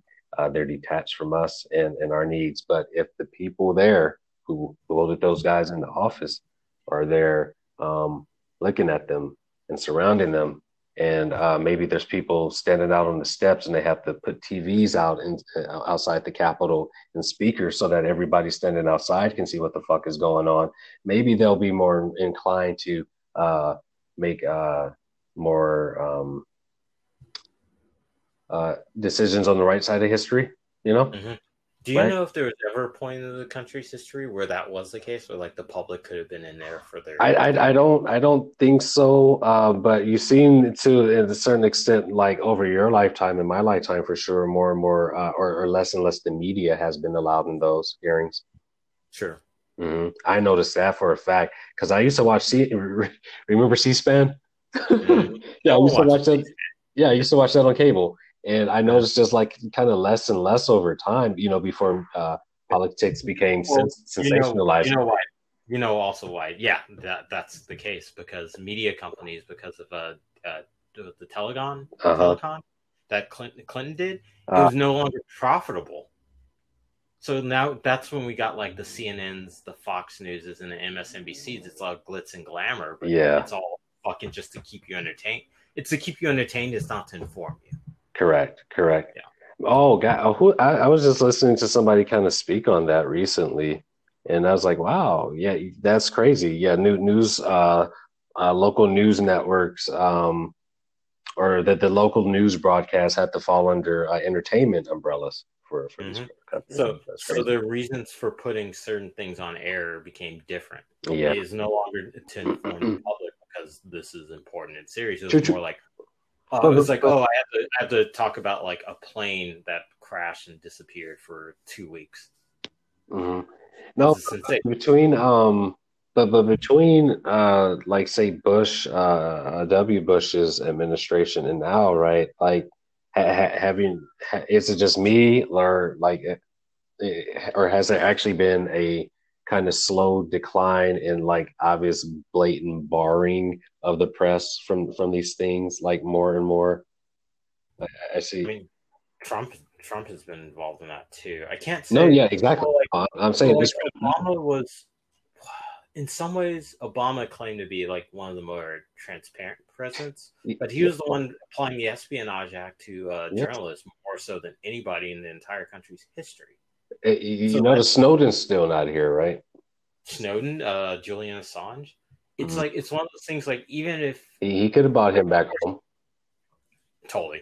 It's one of those things that causes a chilling effect to our media. So, like, in addition to the fact that like news media corporations, which are entertainment corporations, want sensational stories to keep people interested, they also don't want to take the risk of potentially having to go legally against the federal government. So it's like, hey, I don't want you reporting on that story about how we're like wasting money in Afghanistan and Iraq because that could get us into trouble. So it's just like throw that on the back burner for like 10 years until like another Republican president's in office, and we'll let that stuff and somebody's on their deathbed. Right. Yeah, they're not going to want to take any of those risks. Oh, hold on, the dog's barking, I think. All right. I think you might need to get out and get some water. Oh man, shoot, it's almost 11 here. All right. Hey, well, let me let him out. But yeah, it's probably come on. It's probably a good time to cut things off. Shoot, did you have any? Did you have anything else you wanted to cover? No, I think I got most of it out. All right, cool. Yeah, dude. Just yeah, man. A good rant session. Yeah, I don't. I'm depressed. I'm We also just impressed that last one we didn't make it. it didn't. I That still was all have. about the Black Lives Matter and police brutality. Yeah, I still have the footage or the audio. I'm still gonna try my best to get that up. Yeah. Because it's a shame that it just somewhere within recording, just something reset, and I thought I heard it too, just kind of something reset, and yeah, the source is bad, so I'll see. I'll still try to see what I can do with that. Um, I will also say to at Pussy Riot Girl, while we're on the topic of the failures of centrism, this is essentially this conversation today. It highlights exactly those failures. Um, and if you have any questions of what status quo is, 2020, when were we established again, Brian? 1776. Mm-hmm. Yep. That's status quo. Like I said, we have Uggs and iPhones and Bluetooth and Tesla, self-driving cars, Elon Musk, SpaceX, Space Force. But On Netflix. Netflix, yeah. But America overall, the conservatives have succeeded, right? Mm-hmm. They've succeeded. The predatory capitalists have succeeded, while the rest of the world, like I said, back in the late 1800s, evolved into more social governing networks and economies. Well, if anything, the recent uprising against the police kind of demonstrates that they're losing their grip. Because, well, I think we might have mentioned last week, one of the most inspiring things that I've noticed is that, like, I've seen plenty of white people in these streets, more so than anyone else in right now, and getting their heads cracked. Yes. By these fucking cops. Yes. It used to be just cracking our heads, and no one like would believe us. Yes, but once again, Brian, nothing has changed. Remember, segregation didn't exist 20 years specifically. Yeah. After the Emancipation Proclamation, we got along. We got along fine. Then segregation, and then working class issues, right? And then but right now we're reaching a boiling point. Where it's like we reached the boiling point in 1930s. And look what happened. We got the New Deal. Yep. But who fought in that? Black people, white people, poor white people, right? Mm-hmm. The cop who attacked cops attacked them. Yeah, women too. Mm-hmm. Right. Same thing. So nothing has changed, people. Nothing has changed. This is just another cycle, right? Because we need to break the cycle. I can also say it's also demonstrated. Like, we got the New Deal because of that forceful action of like leftists and activists and workers of that time. Mm-hmm. But like, even back then, I'm sure you've seen the Tom Hartman clip about like the libertarians of the time wanting to roll back the New Deal policies. That's what they did. That's what Reagan was about. Right. That's what these corporate Democrats are about. They want to roll back all that. Fucking Clinton cut welfare programs. He's a Democrat. Mm-hmm. So it was because of us not being vigilant. It was because like communism basically being routed from the country. They did that first. They first said they went after the communists. Then they went after the civil rights activists. Sorry to interject real quick, but just in my studies here on the linking of healthcare and employment, and looking at how healthcare was handled the World War II, socialists were actually pretty active in this country. Like it was a pretty like common thing.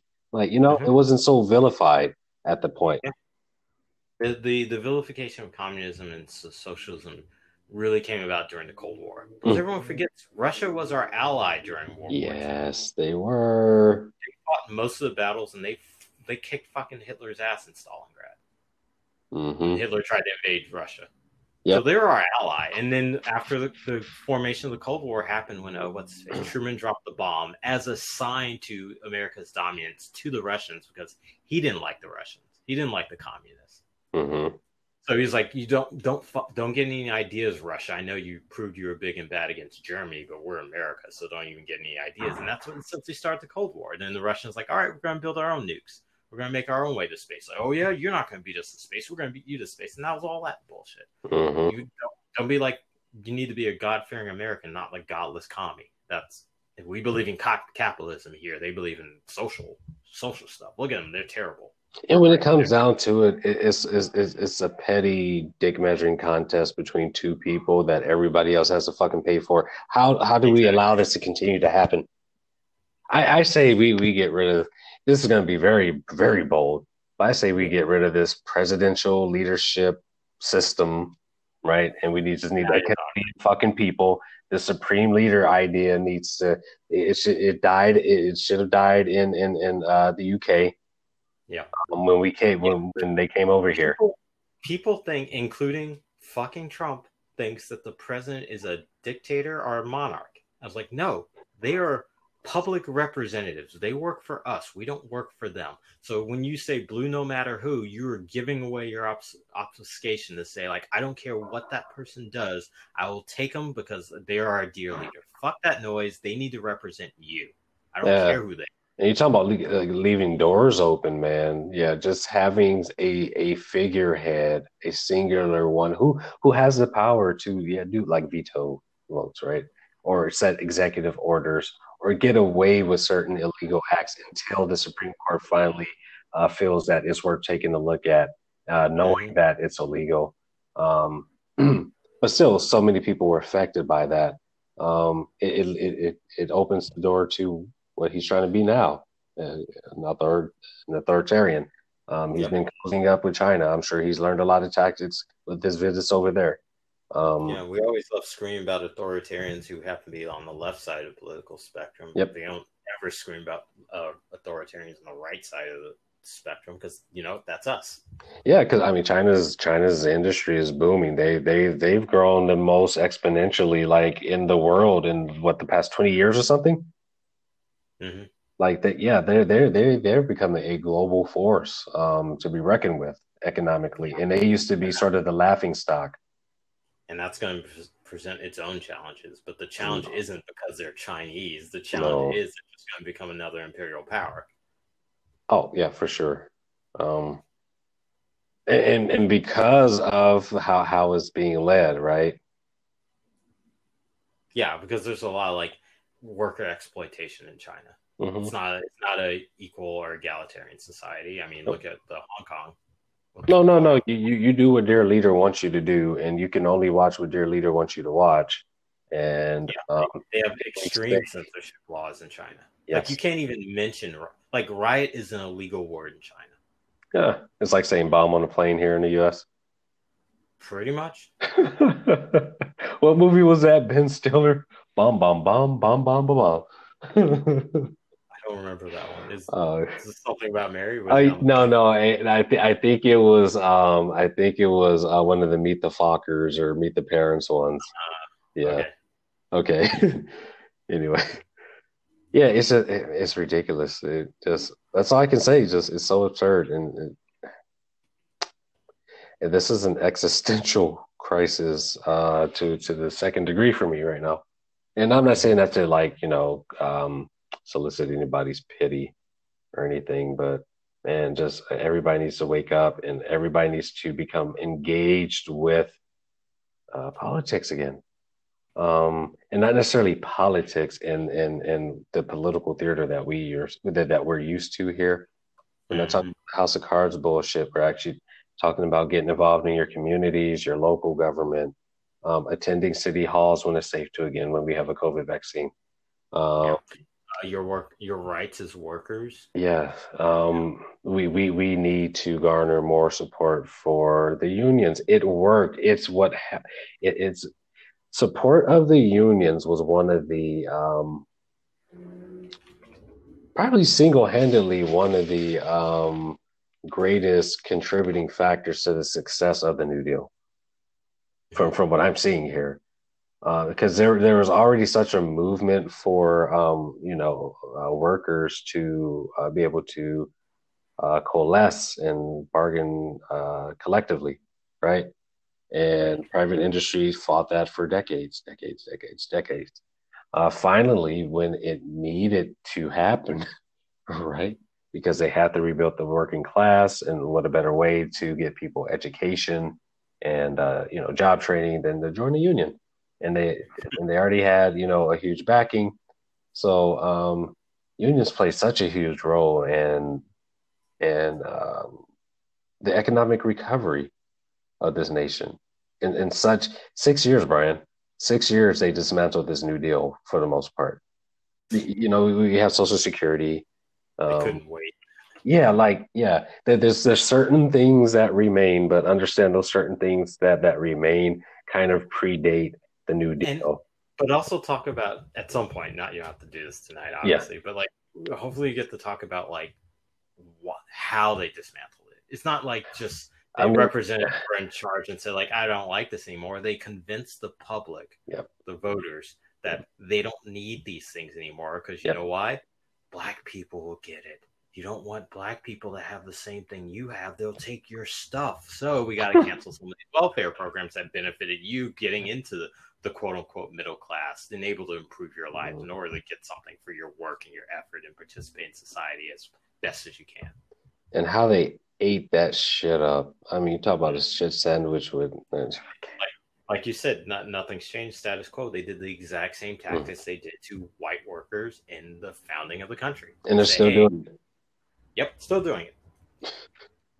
That's why we got people like thumping for Trump when they were singing songs with their kids. Yeah, what the fuck is that shit? Like, do they really believe that in their heart of hearts? Like, you see that? Absolutely certain they believe it. Like, their grandma must not have died from COVID, or they most certainly don't have a family member who was affected by COVID, I'm guessing. The unfortunate trick with the conservative mind, and I say conservative, not just Republican conservative, but just conservatism, the Democratic conservative as well, is like it doesn't matter to them until it affects them personally. So I'm sure there's some people out there who are on the right, who are conservatives, who they've had like some tragedy involved with the COVID disease, and then they're starting to kind of like wake up to it, or maybe they just think like, I just got a little unfortunate, so I guess some of this does matter. But I think the government's overblown. Mm-hmm. That's usually how it goes. Like maybe it's just the chip away from the before the dam breaks, but that's really how it takes. They're just going to be some people are just going to be in impenetrable wall of fucking ignorance until like a fucking stone gets broken. This is true. This is why we have anti-vaxxers and flat earthers now. After I think, didn't Galileo understand that the planets were spherical? Yep, I think he was murdered for it. Yeah, he was. He was freaking radical. They called him. Oh man. I mean, Galileo, do you understand how primitive his technology was? I don't even understand how he was able to discover as many bodies as he did. Jeez. Wow. But yeah. But no, yeah, I'm gonna cover all that. As a matter of fact, so the series is still going to be under the history of U.S. labor struggles. But specifically, like I said, I found this National Institute of Health study around the Clinton administration, in which they were. It's the first time they studied really in the U.S. The effects of private healthcare versus nationalized healthcare in the U.S. It's the first time that a study had been done, right? even like after the New Deal. It's the first. Well, like Hillary Clinton during I think Bill's first year was trying to champion the single payer universal system that Yeah, she's later no, 20 years later said could never happen. no, I know. And my whole point of this is I want to remind people that this is not the first time that this conversation has come up. Bernie Sanders is definitely not the predecessor or the prophet, let I say, that message. Not by a long shot. It came up in the early '90s. It came up before then. It came up during the Great Depression. It came up. It's come up several times. It's came up in the 1800s. Other countries, like I said, in the world decided to move more towards the systems that they have now, where they have single payer or nationalized healthcare and UBIs and things like that, right? So we've always been behind for about, well, since, like I said, the late 1800s. Yeah, I mean, even look how long it took us to get rid of slavery. Mm-hmm. Yeah. I feel like I'm going crazy every time I realize, wow, nothing has changed. All these centuries. Mm. Yeah. So I'm going to be presenting that specifically. I'm going to present that in its entirety with my commentary. So that's going to take a while. But initially, I'm going to introduce this with my preamble, which is going to be the next three class sessions. So I just make sure that for those listening, remember to just visit the People class wherever you can stream podcasts, YouTube, SoundCloud, Patreon, Anchor, which we are using to record today. And I apologize if the quality isn't as good. But yeah, go ahead and be sure to tune back in. Bryan, I want to thank you for coming on today and joining me in this rant session. Thank you. That is what the quad is for. Yeah, man. Hey, how are things? Before I let you go, how are things in California right now with you guys being opened up and infection rates and whatnot, testing? Hell if I know. I'm not going out. Okay. No. Yeah, I mean, like gyms and movies are trying to open up, so we haven't quite seen the effects of that yet. I don't expect it's gonna end well because here's a dirty secret. Yeah, movie theaters are opening up, but the movie studios are not. So that should give you a clue to what they really think is going on.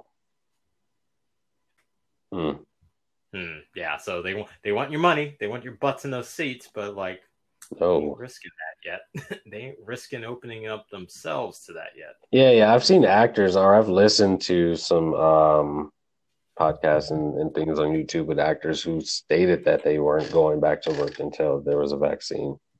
Yeah, and that's not even actors or them deciding. That's the studio heads. Yes. People who obviously want the studios to be open so they can keep filming, but they're like, nope. There may be some productions that might go into filming, but as far as at least in animation, no, we're not opening yet. Yeah, I've heard some to the effect of that as well. Damn, it's crazy shit. So, wow. Well, I guess I'll leave you guys with this. What do you think we'll get in replacement of the gig economy this time around?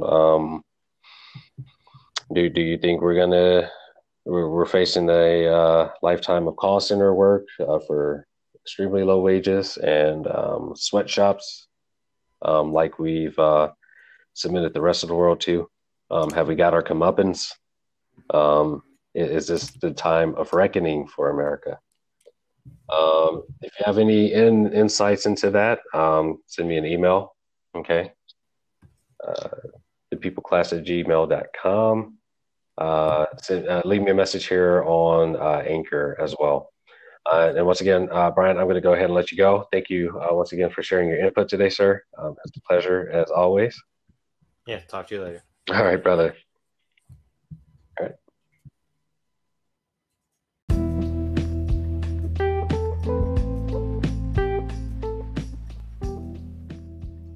This is the Dean, and you have been listening to another session of the Quad for June 18, 2020.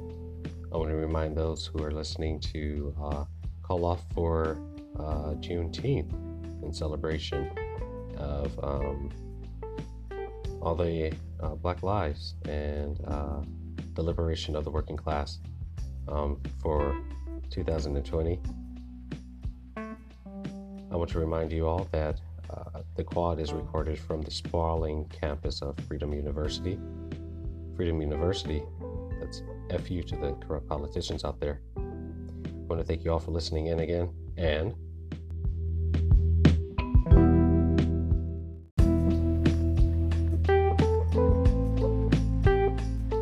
thank you for tuning in to another session of the People Class Podcast, the official podcast of the People Class.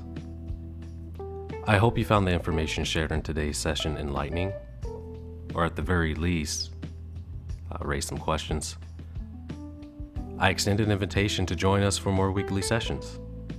And remember, our work does not stop here. Get active, organize, and take control over your destiny as an American working class person. Class dismissed.